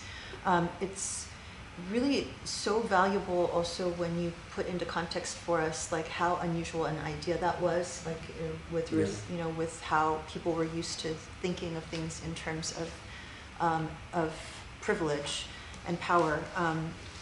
This actually really reminds me too of a story. I don't know if you remember this, but once we went to a rabbi's home for dinner, and they were sharing with us that in the Jewish tradition, there is this idea that there are a certain small group of people around the entire world that are upholding justice. And that if it were not for those people, that God would I forgot the name of it. Yeah. But it was beautiful because the rabbi actually thought that Sheikh was one of these people that was upholding justice. But I love the idea that in, this, just the sense of like, we all know those people around the world or in different communities, those few people even that show up on social media, that are upholding justice constantly, and the idea that God, might be just saving these communities because of them is so beautiful.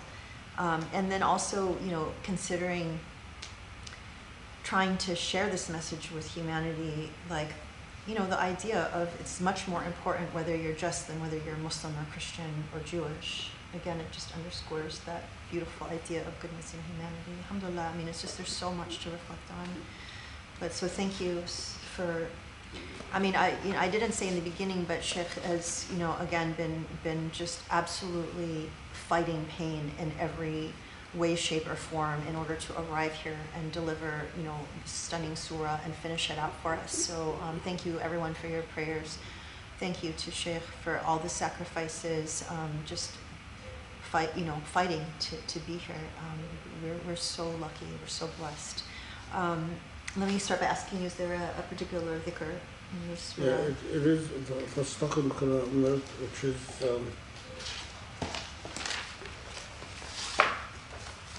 which is the ayah number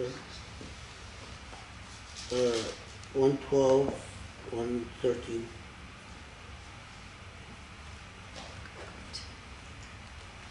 Okay, who'd like to kick us off? Rami.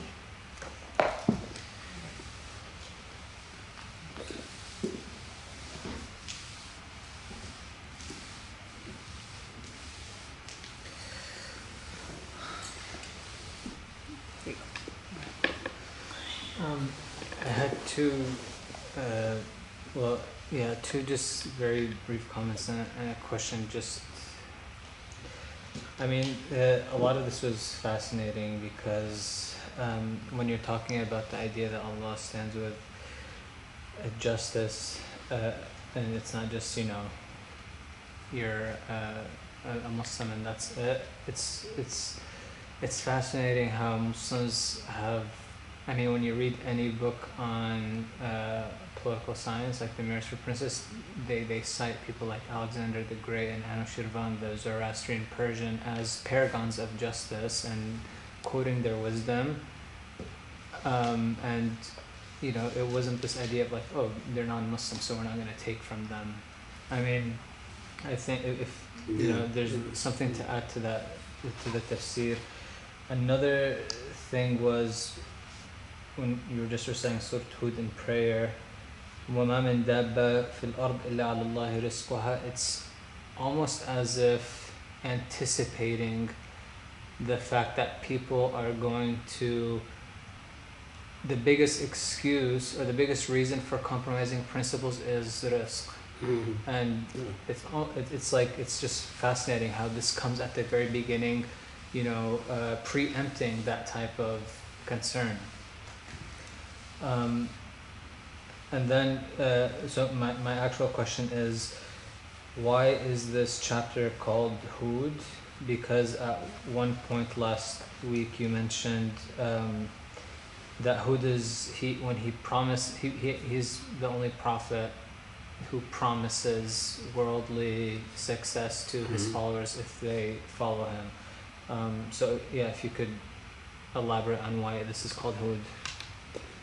I don't know if everyone caught everything Rami was saying, but his first point is just an addition that in the Islamic tradition, it's not at all unusual to find in the classical sources where they will be citing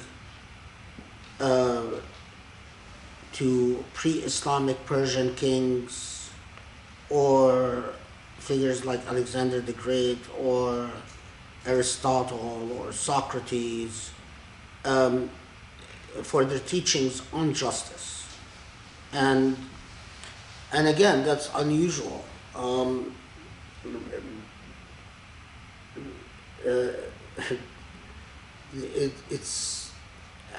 It's unusual that you had a civilization that was so open to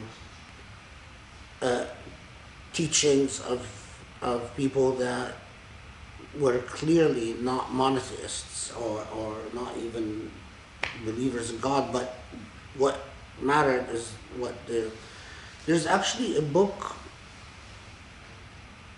I have a copy of the manuscript.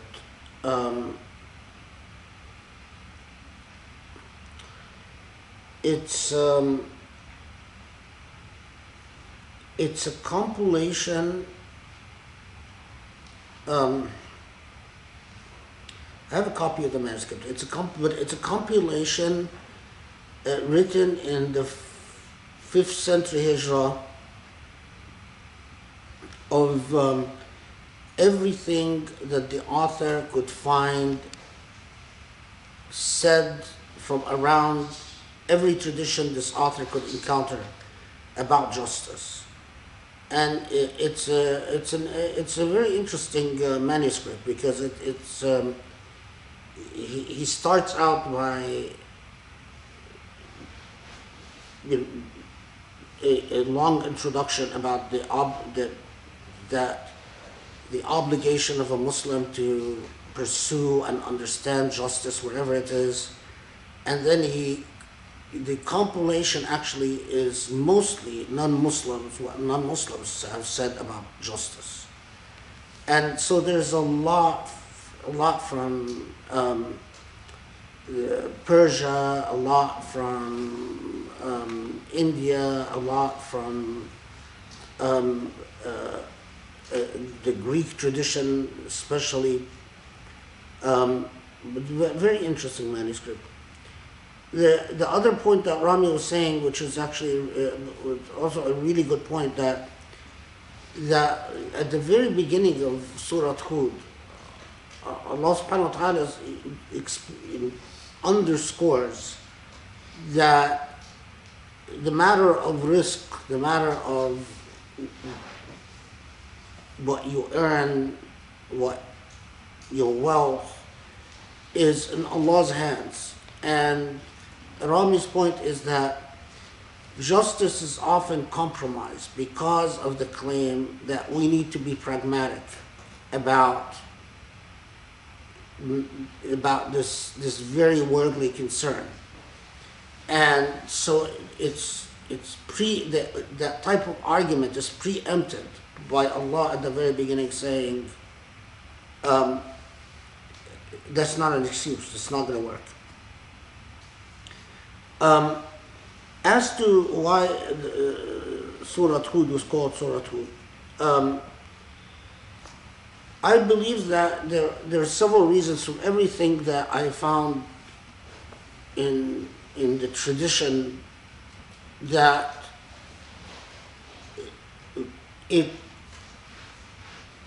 the fact that, because it was very important for Muslims at the time, that in the same way that Luqman told his persecutors to go ahead and bring their persecution on, this was noted with particular interest by Muslims, that Hud said the same thing. because they were confronting persecution. And there was a very serious question that they very pragmatic concern. Well, do we try to avoid being persecuted by saying to the Meccans things that they would like to hear? Or do we insist on principle and suffer the consequences? So one, it was very striking to them that Hud in this surah is the prophet that says, you know, no compromise, even if it means having to be harmed. And in fact, go ahead and harm me. So you find this time and time again noted. The other thing is that the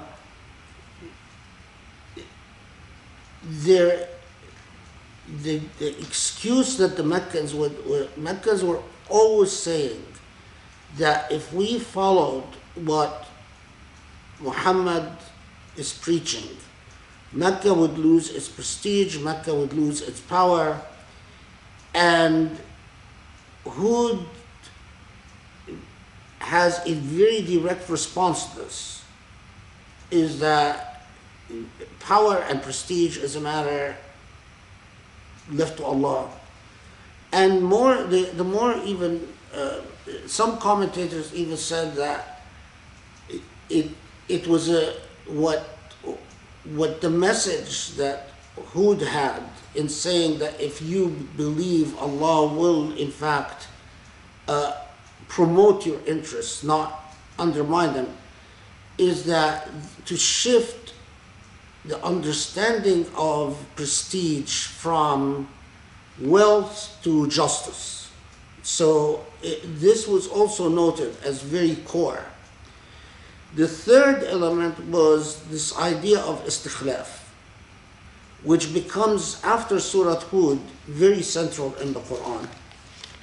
And that is the consistent promise, because Surah Hud emphasizes justice.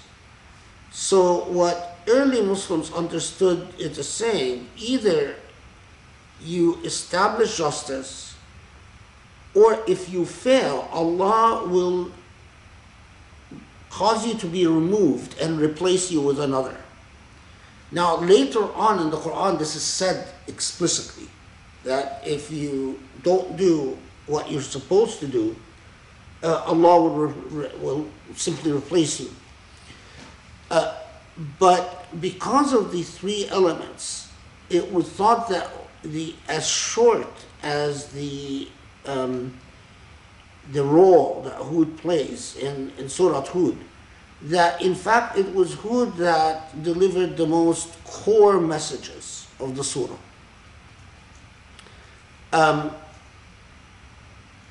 And that's why there were a couple of competing positions proposing different names for the surah, but clearly the one that became established early on was Hud. And these are the reasons.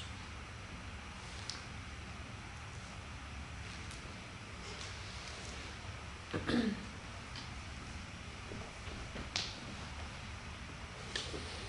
you, Sheikh. There's been a question that I've been thinking about for a while, but trying to find the right halaqah to ask, and I figured maybe this one might be the one with, in regards to the constant reference to the disbelievers stating the Quran is a clear magic, sihr mubin, right?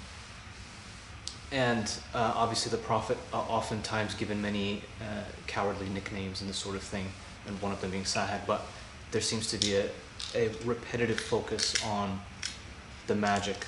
And I was wondering what you thought about that when we did some of the earlier things with Musa alayhi salam and the magicians. It seemed kind of clear that those who typically are manipulative those who mystify power as it is, when they see someone else who has power, they'll clearly just say, oh, he's just also mystifying power. So they kind of tell on themselves. I thought that was kind of the obvious thing. But I had been thinking about like our modern understanding of magic today, and what makes magic really special in terms of captivating the imagination is when it's so real that it's impossible to reason with. There's no way to reason with it but to just simply say, well, but I know that it's magic, but because if I admit that it's not magic, then I have to completely change my entire reality. So in a sense, the kuffar are, perhaps, in one of the verses, perhaps they wish that they were believers, or perhaps they thought that. Is it kind of in the sense that the kuffar are hearing this truth, this like very obvious inherent truth, and are forced to have no choice but to respond to it the way that you respond to magic, in that it is magically changing something within them, and they know that it has this magical force, that it manipulates their entire being, so to speak. But then they say, well, this is like real magic, is essentially what they're exclaiming, but then hiding behind, well, magic isn't real anyways, kind of thing. Yeah, I mean, this is an interesting point. Can you paraphrase, please? Because, they when they say that this is sorcery, whether it's saying what they know to be truth, but they don't want to confront it. And so, I mean, of course, the point about sorcery, though, is that there's some practical aspects to it. Is that it is coming and saying things that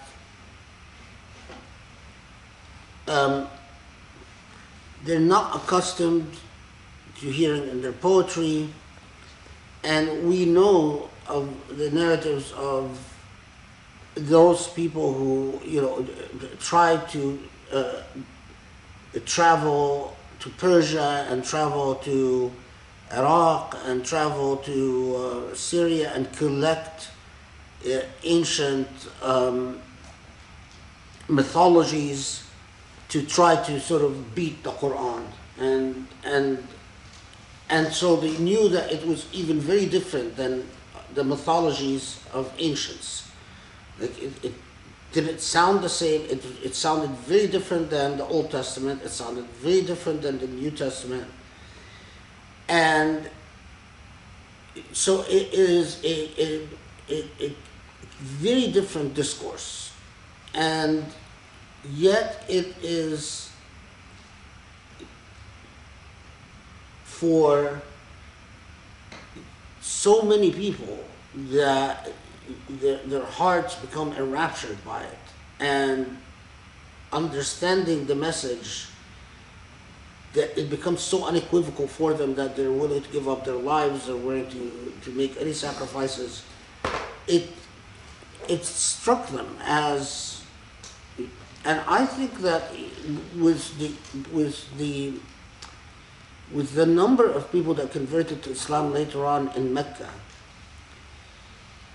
I think that, like, often when everyone knows the truth, but the reason people deny the truth is because of a certain power structure, but if that power structure falls, then the whole...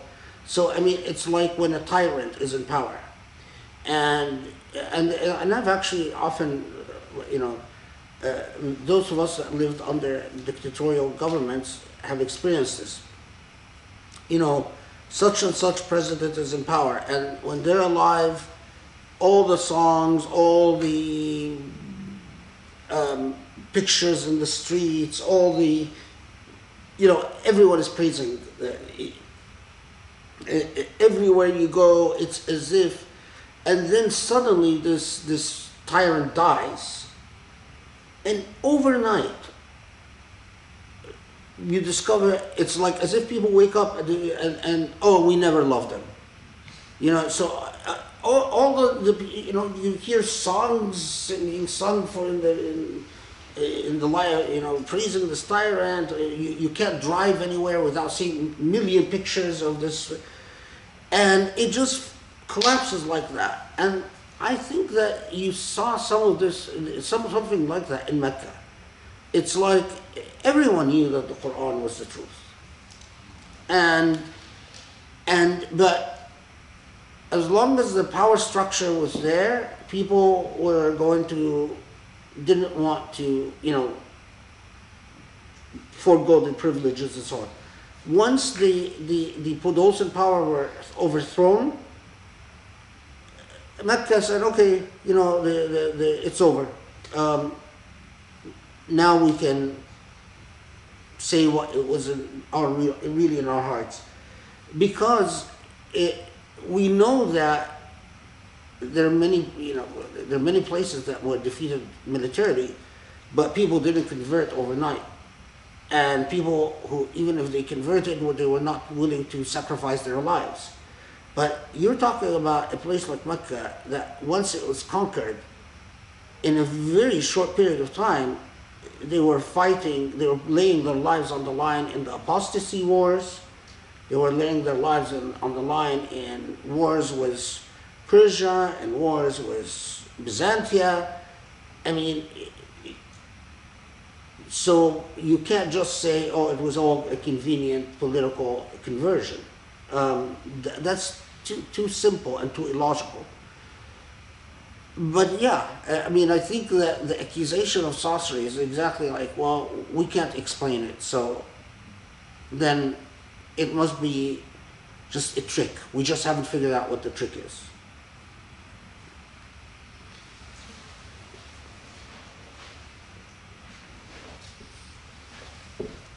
Thank you so much. This is I think it's a really short, simple, and perhaps even insolent. One of the things that's coming through time and time again is not just the tradition, but I think Grace has talked about this in some intros, the poverty of English language translations of the Quran, not just commentaries, but just translation. So based on everything that we've talked about, istiqamah, because we've had it now here, we had it in Fussilat, I think, Ahqaf, this principle istiqamah. How does one translate Ihdina Sirata Mustaqim? Because you always just see it, there's so much depth to istiqamah, it's just, oh, guide us to the straight path. Yeah. Guide us to the straight path. I put in my notes, maybe I can try this out, guide us to the path of a firm, unwavering commitment to justice. Question mark.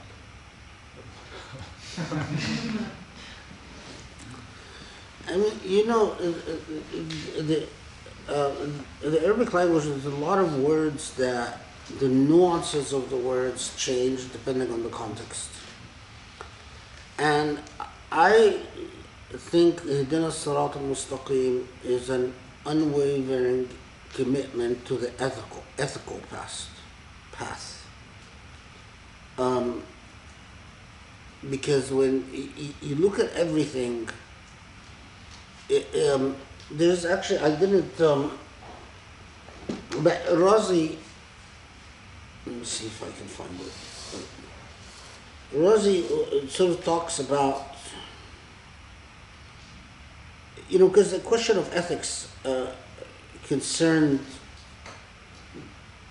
Muslim theologians for, okay.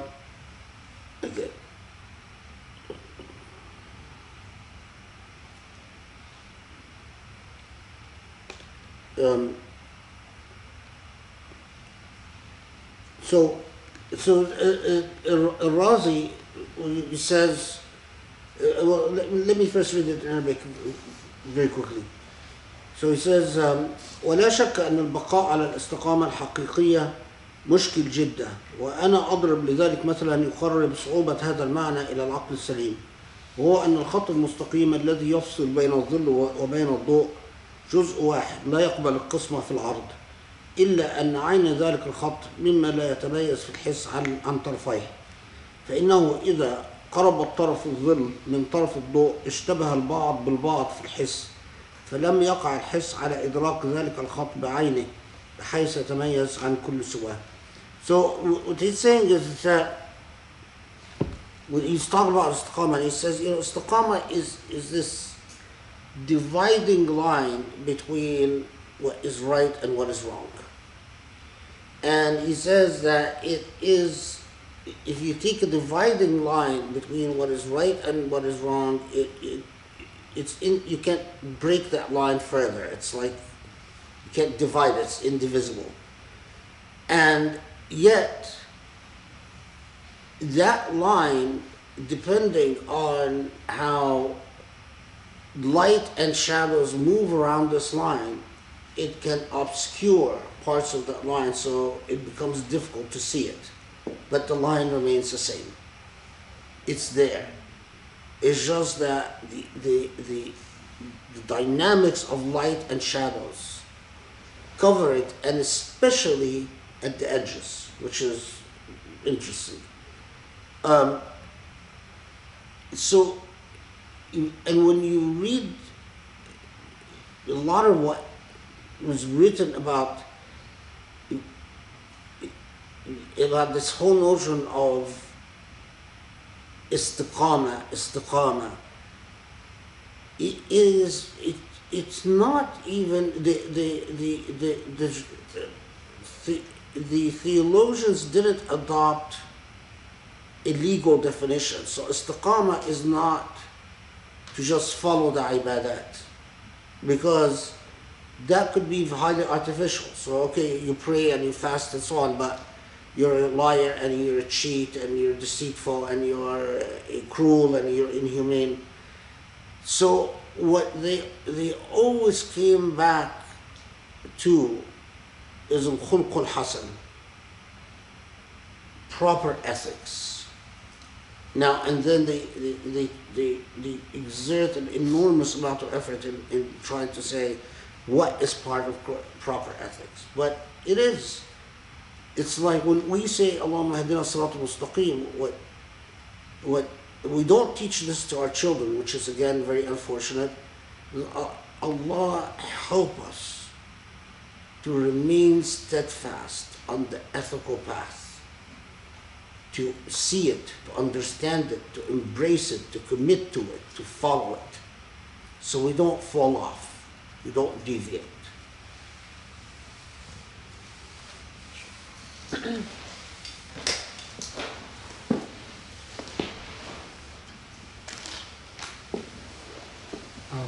My question's regarding the verse, and it appears numerous times that they only worship in the way that their fathers worship.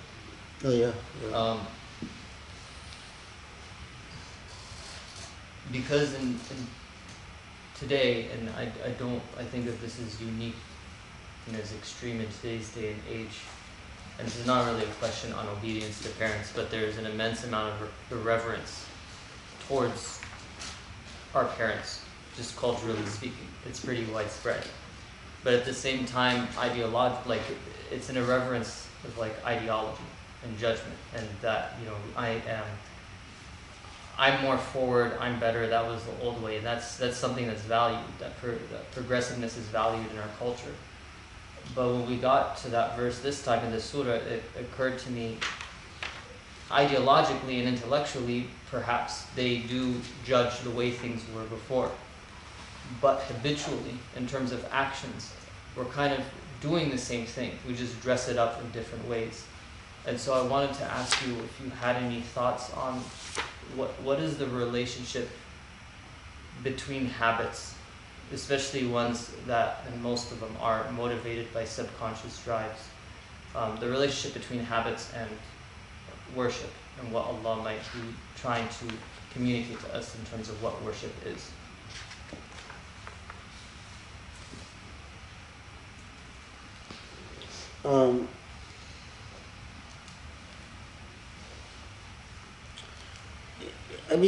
Habits and worship is maybe the relationship between habits and worship is a tougher question.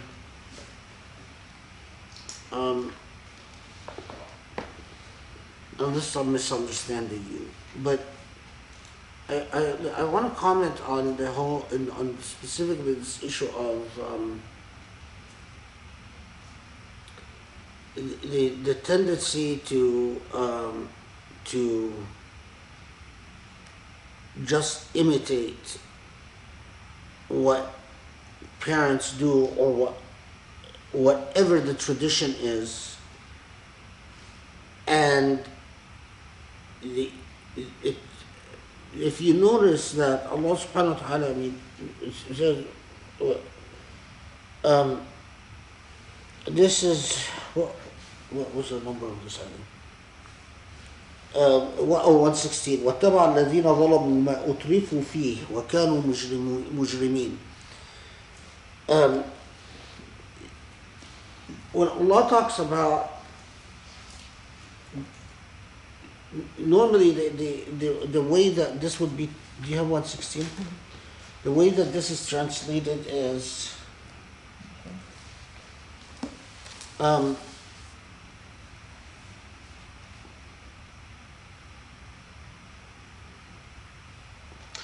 those who did wrong pursued the luxuries they had been given, and they were guilty. This is a literal translation that could be right, but I think it's wrong. وَاتَّبَعَ الَّذِينَ ظَلَمُوا مَا أُتْرِفُوا فِيهِ. It's like those who were unjust followed their indulgences. And indulgences are not simply luxuries. They are partly luxuries. But indulgences are anything that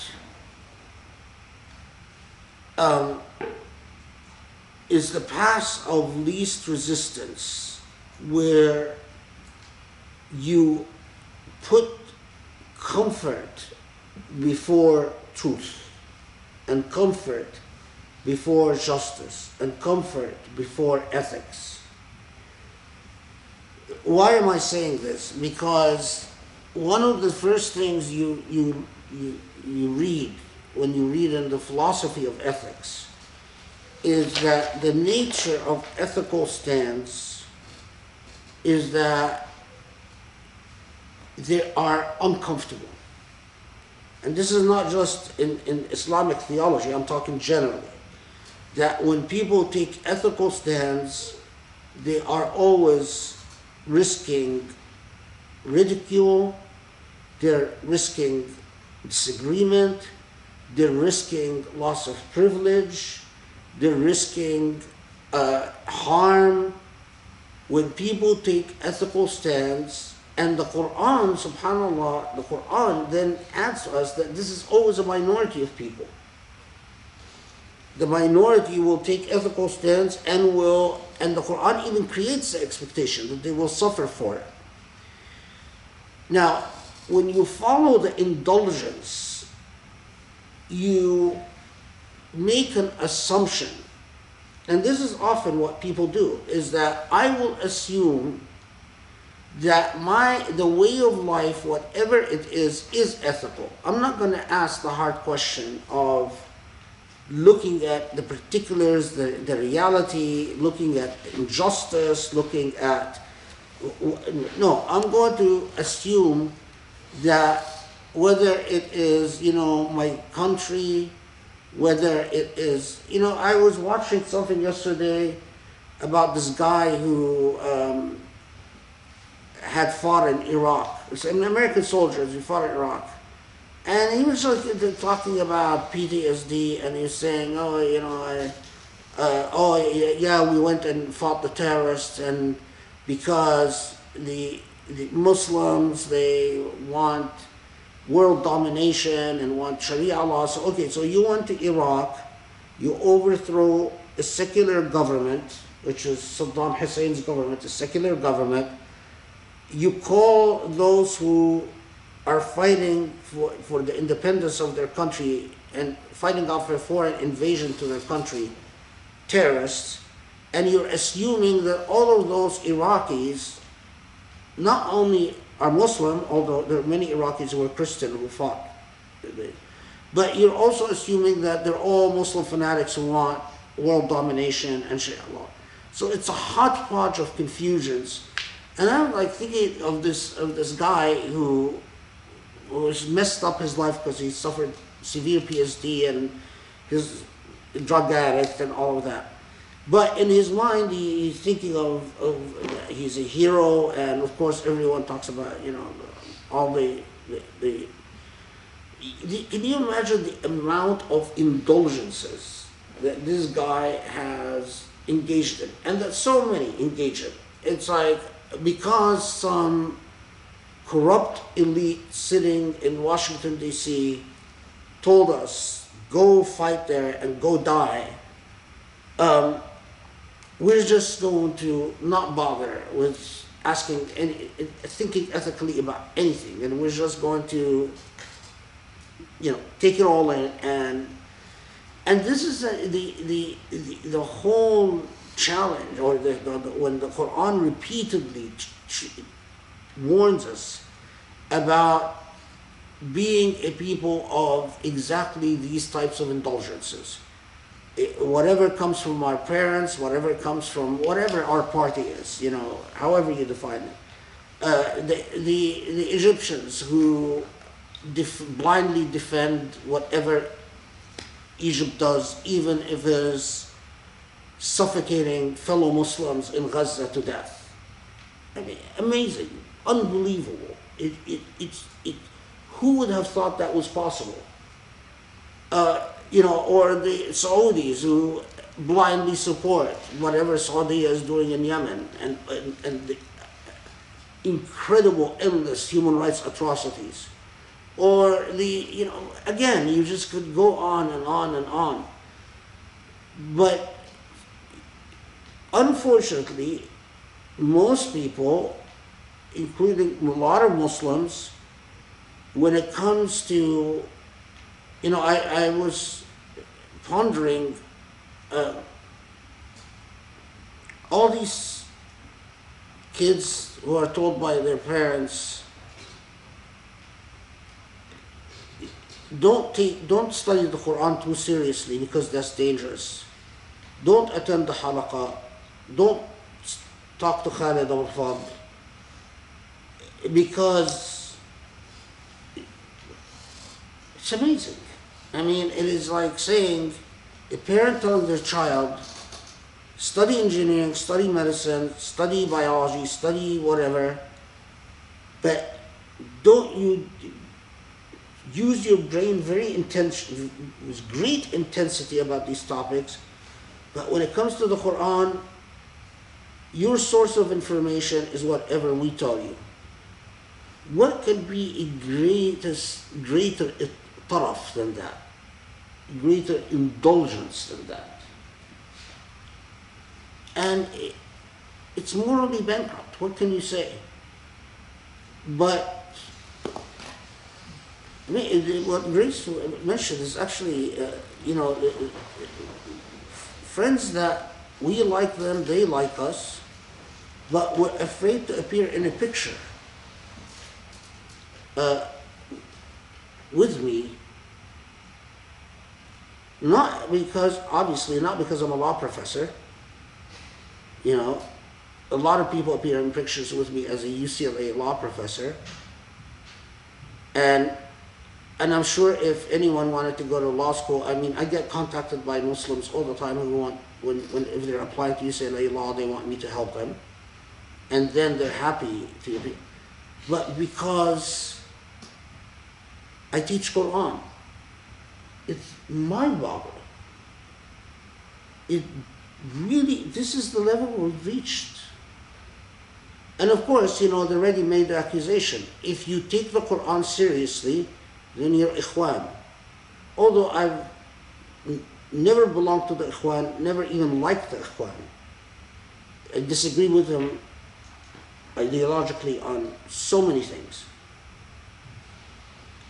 But, you know, I don't know. It's just, if you can't allow yourself to think about it too much, because then you become demoralized and you just sit home doing nothing.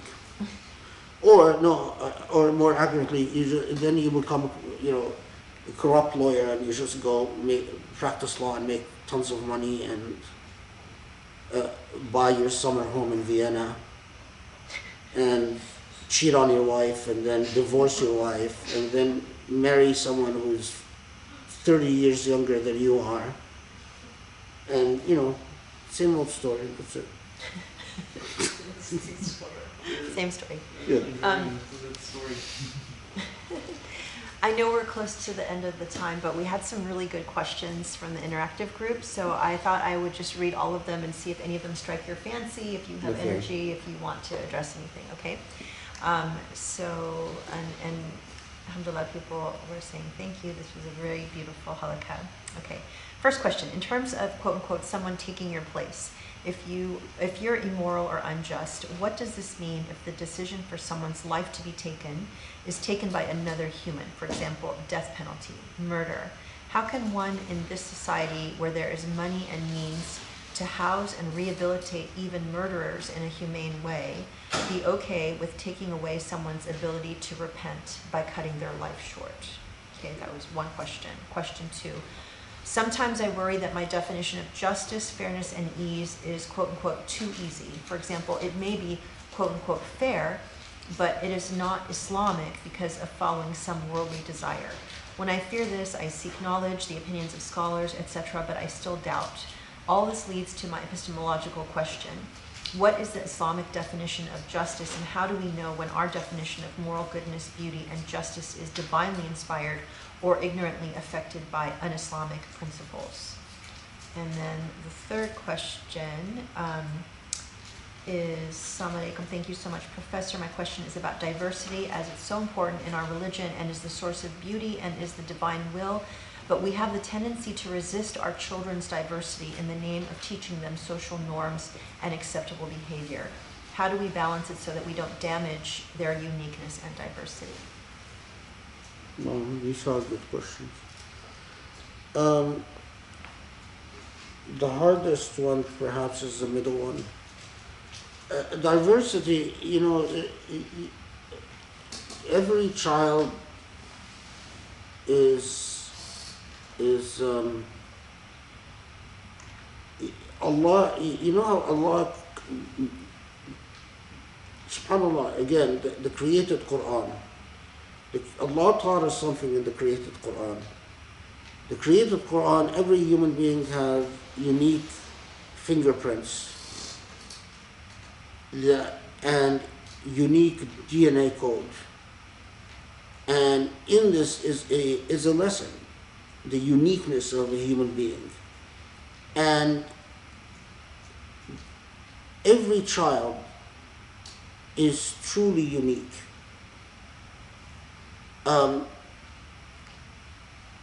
Your moral obligation, and I do believe it's a moral obligation, is to encourage your child to discover. I mean, obviously you want to teach your child about God, you want to teach your child about the hereafter, you want to teach your child about Islam, all of that you want to. But beyond that is to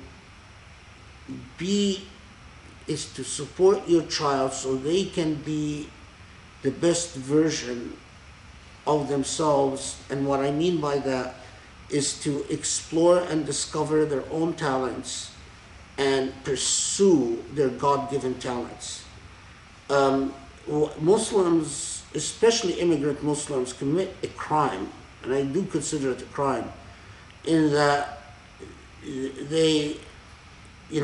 they'll take someone who's not gifted in the sciences and they try to breathe down their neck to get them to be an engineer or a doctor or a computer scientist. And as a result, you damage these human beings and often permanently, because they enter into fields that they're not gifted in, and they can't compete, and they feel inferior, and then they develop a complex, and they hate themselves and they hate their lives, and they are grumpy, bitter human beings and lousy parents forever. um, you know, subhanAllah, that it's, I mean, it blows my mind that I find among non-Muslims, you know, when I find Jewish students who are specializing in Islamic studies, and they're far less worried about the job market. They're getting doctorates. Do you know that most graduates, most people who graduate with a doctorate in Islamic studies in the West are not Muslim? They're not Muslim. They're Jews and Christians. Why are these not Muslims not worried about the job market, obsessively so? While you can't talk to a Muslim without them saying, well, I can't get a doctorate in Islamic studies because, you know, how do I know I'm going to have a job? I talk to you know, most of my students in Islamic studies are not Muslim. And they, like, you know, they just, the way they're raised is, you know, we support you as long as this is your passionate interest. Well, some of them, of course, are studying Islam and doing Islam studies to study their enemy. We have that too, unfortunately. What was the first question again? The first question was about cutting people's lives short so they can't live Oh, I wrote an article about capital punishment. And remember that Allah subhanahu wa ta'ala, I mean, has always emphasized that avoiding putting someone to death is the superior way. And especially in a system of justice, like the modern systems of justice, where rules of evidence are extremely complex, and the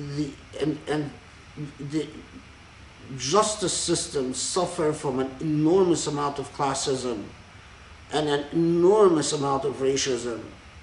I mean, I can tell you, if you have a criminal case and you're gonna hire a good lawyer, the first thing they'll tell you is, I need a retainer of $100,000. And there's no such thing as, well, can I pay you in installments? It's like, no, I want the retainer. How many people can defend themselves? That type of system of justice where criminal attorneys will charge, anywhere from $500 to $1,200. I know a criminal attorney that charges $1,500 an hour. The results they get are beyond the shadow of doubt, very different. If you look at the fate of clients represented by these types of attorneys to clients that are represented either by mass production attorneys that charge $150 an hour, or by public defenders, or if you look at the impact of death penalty along racial grounds, I don't support death penalty in our modern legal systems. And I've written an article where I believe that Islamically that is the right position. There's too many people that have been sentenced to death and then it turns out that they were wrongly convicted. And there are too many people that are sentenced to death who change their lives around.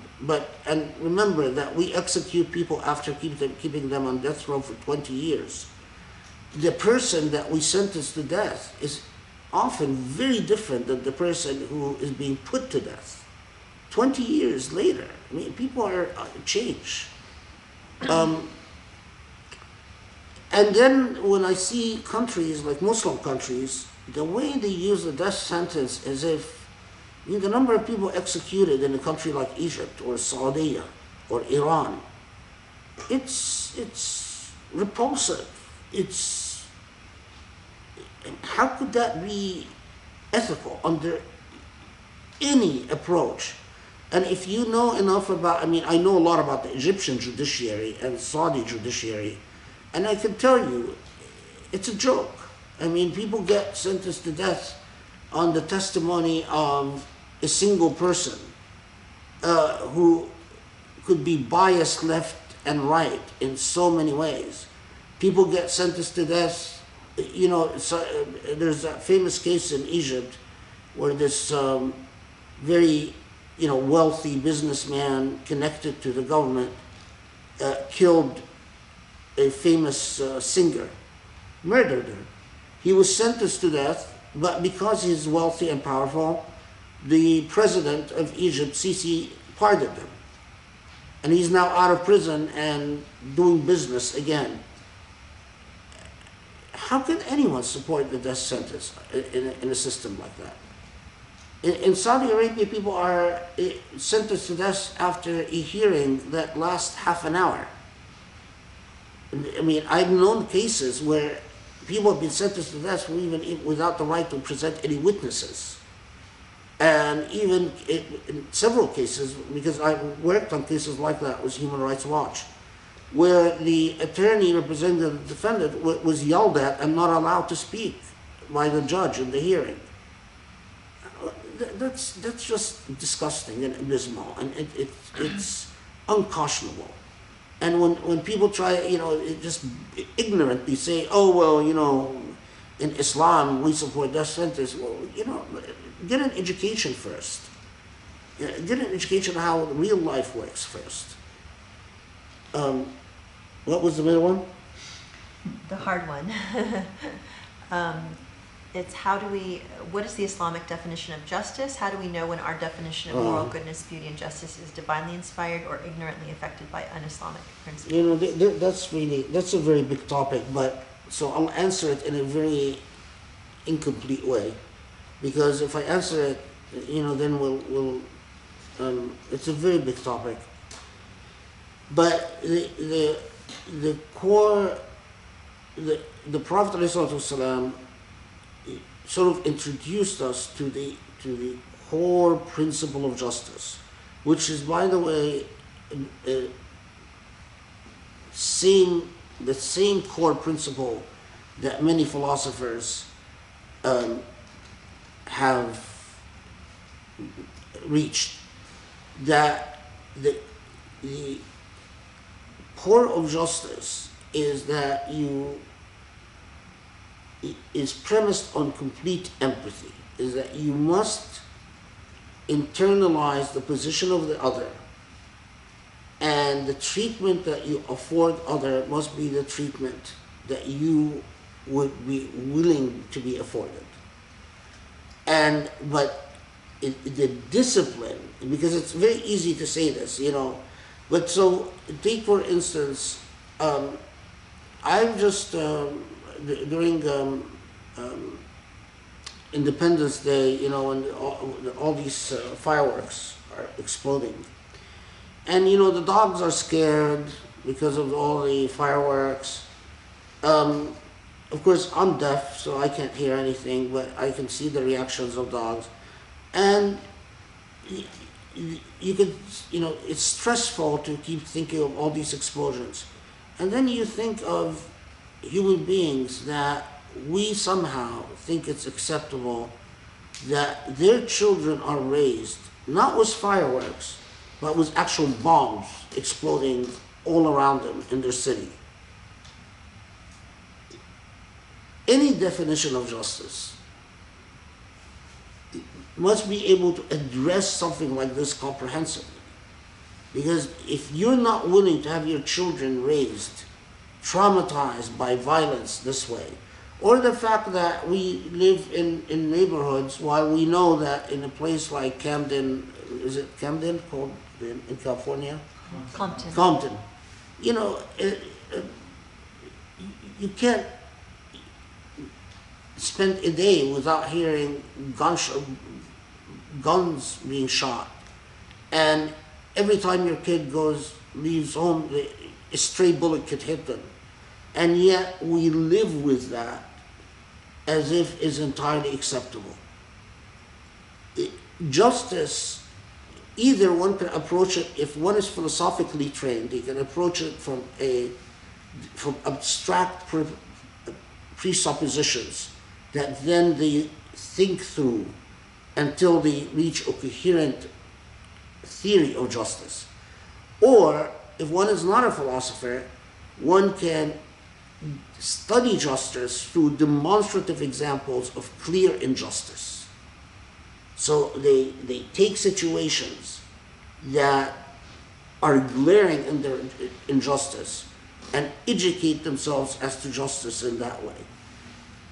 Islam, the Prophet ﷺ, said, the golden principle, do unto others as you would like done unto you. And when the Prophet ﷺ was asked about justice, that's what he said, precisely. But to internalize it, that's what's really difficult. Because it's very easy for us to say, yeah, if it was me, I blah, blah, blah. But most of the time we're lying. Most of the time we're lying. Every time we backbite someone, if it was us, we don't want to be spoken about this way.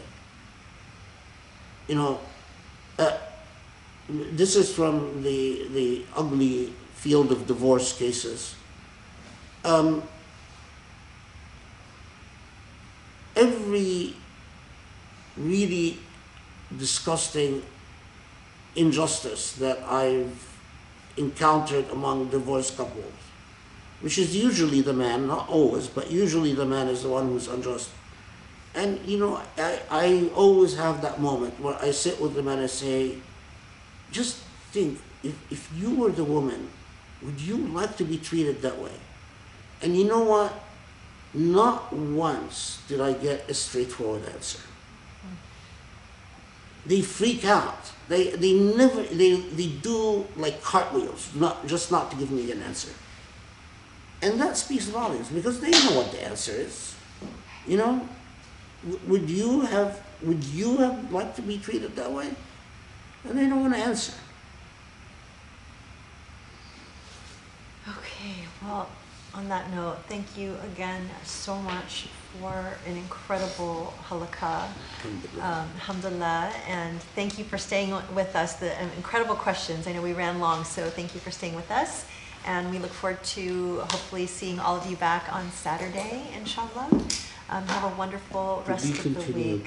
To be continued. Please keep Sheikh in your prayers. Wonderful to see everybody, and sending lots of love. Assalamu alaikum. Assalamu alaikum.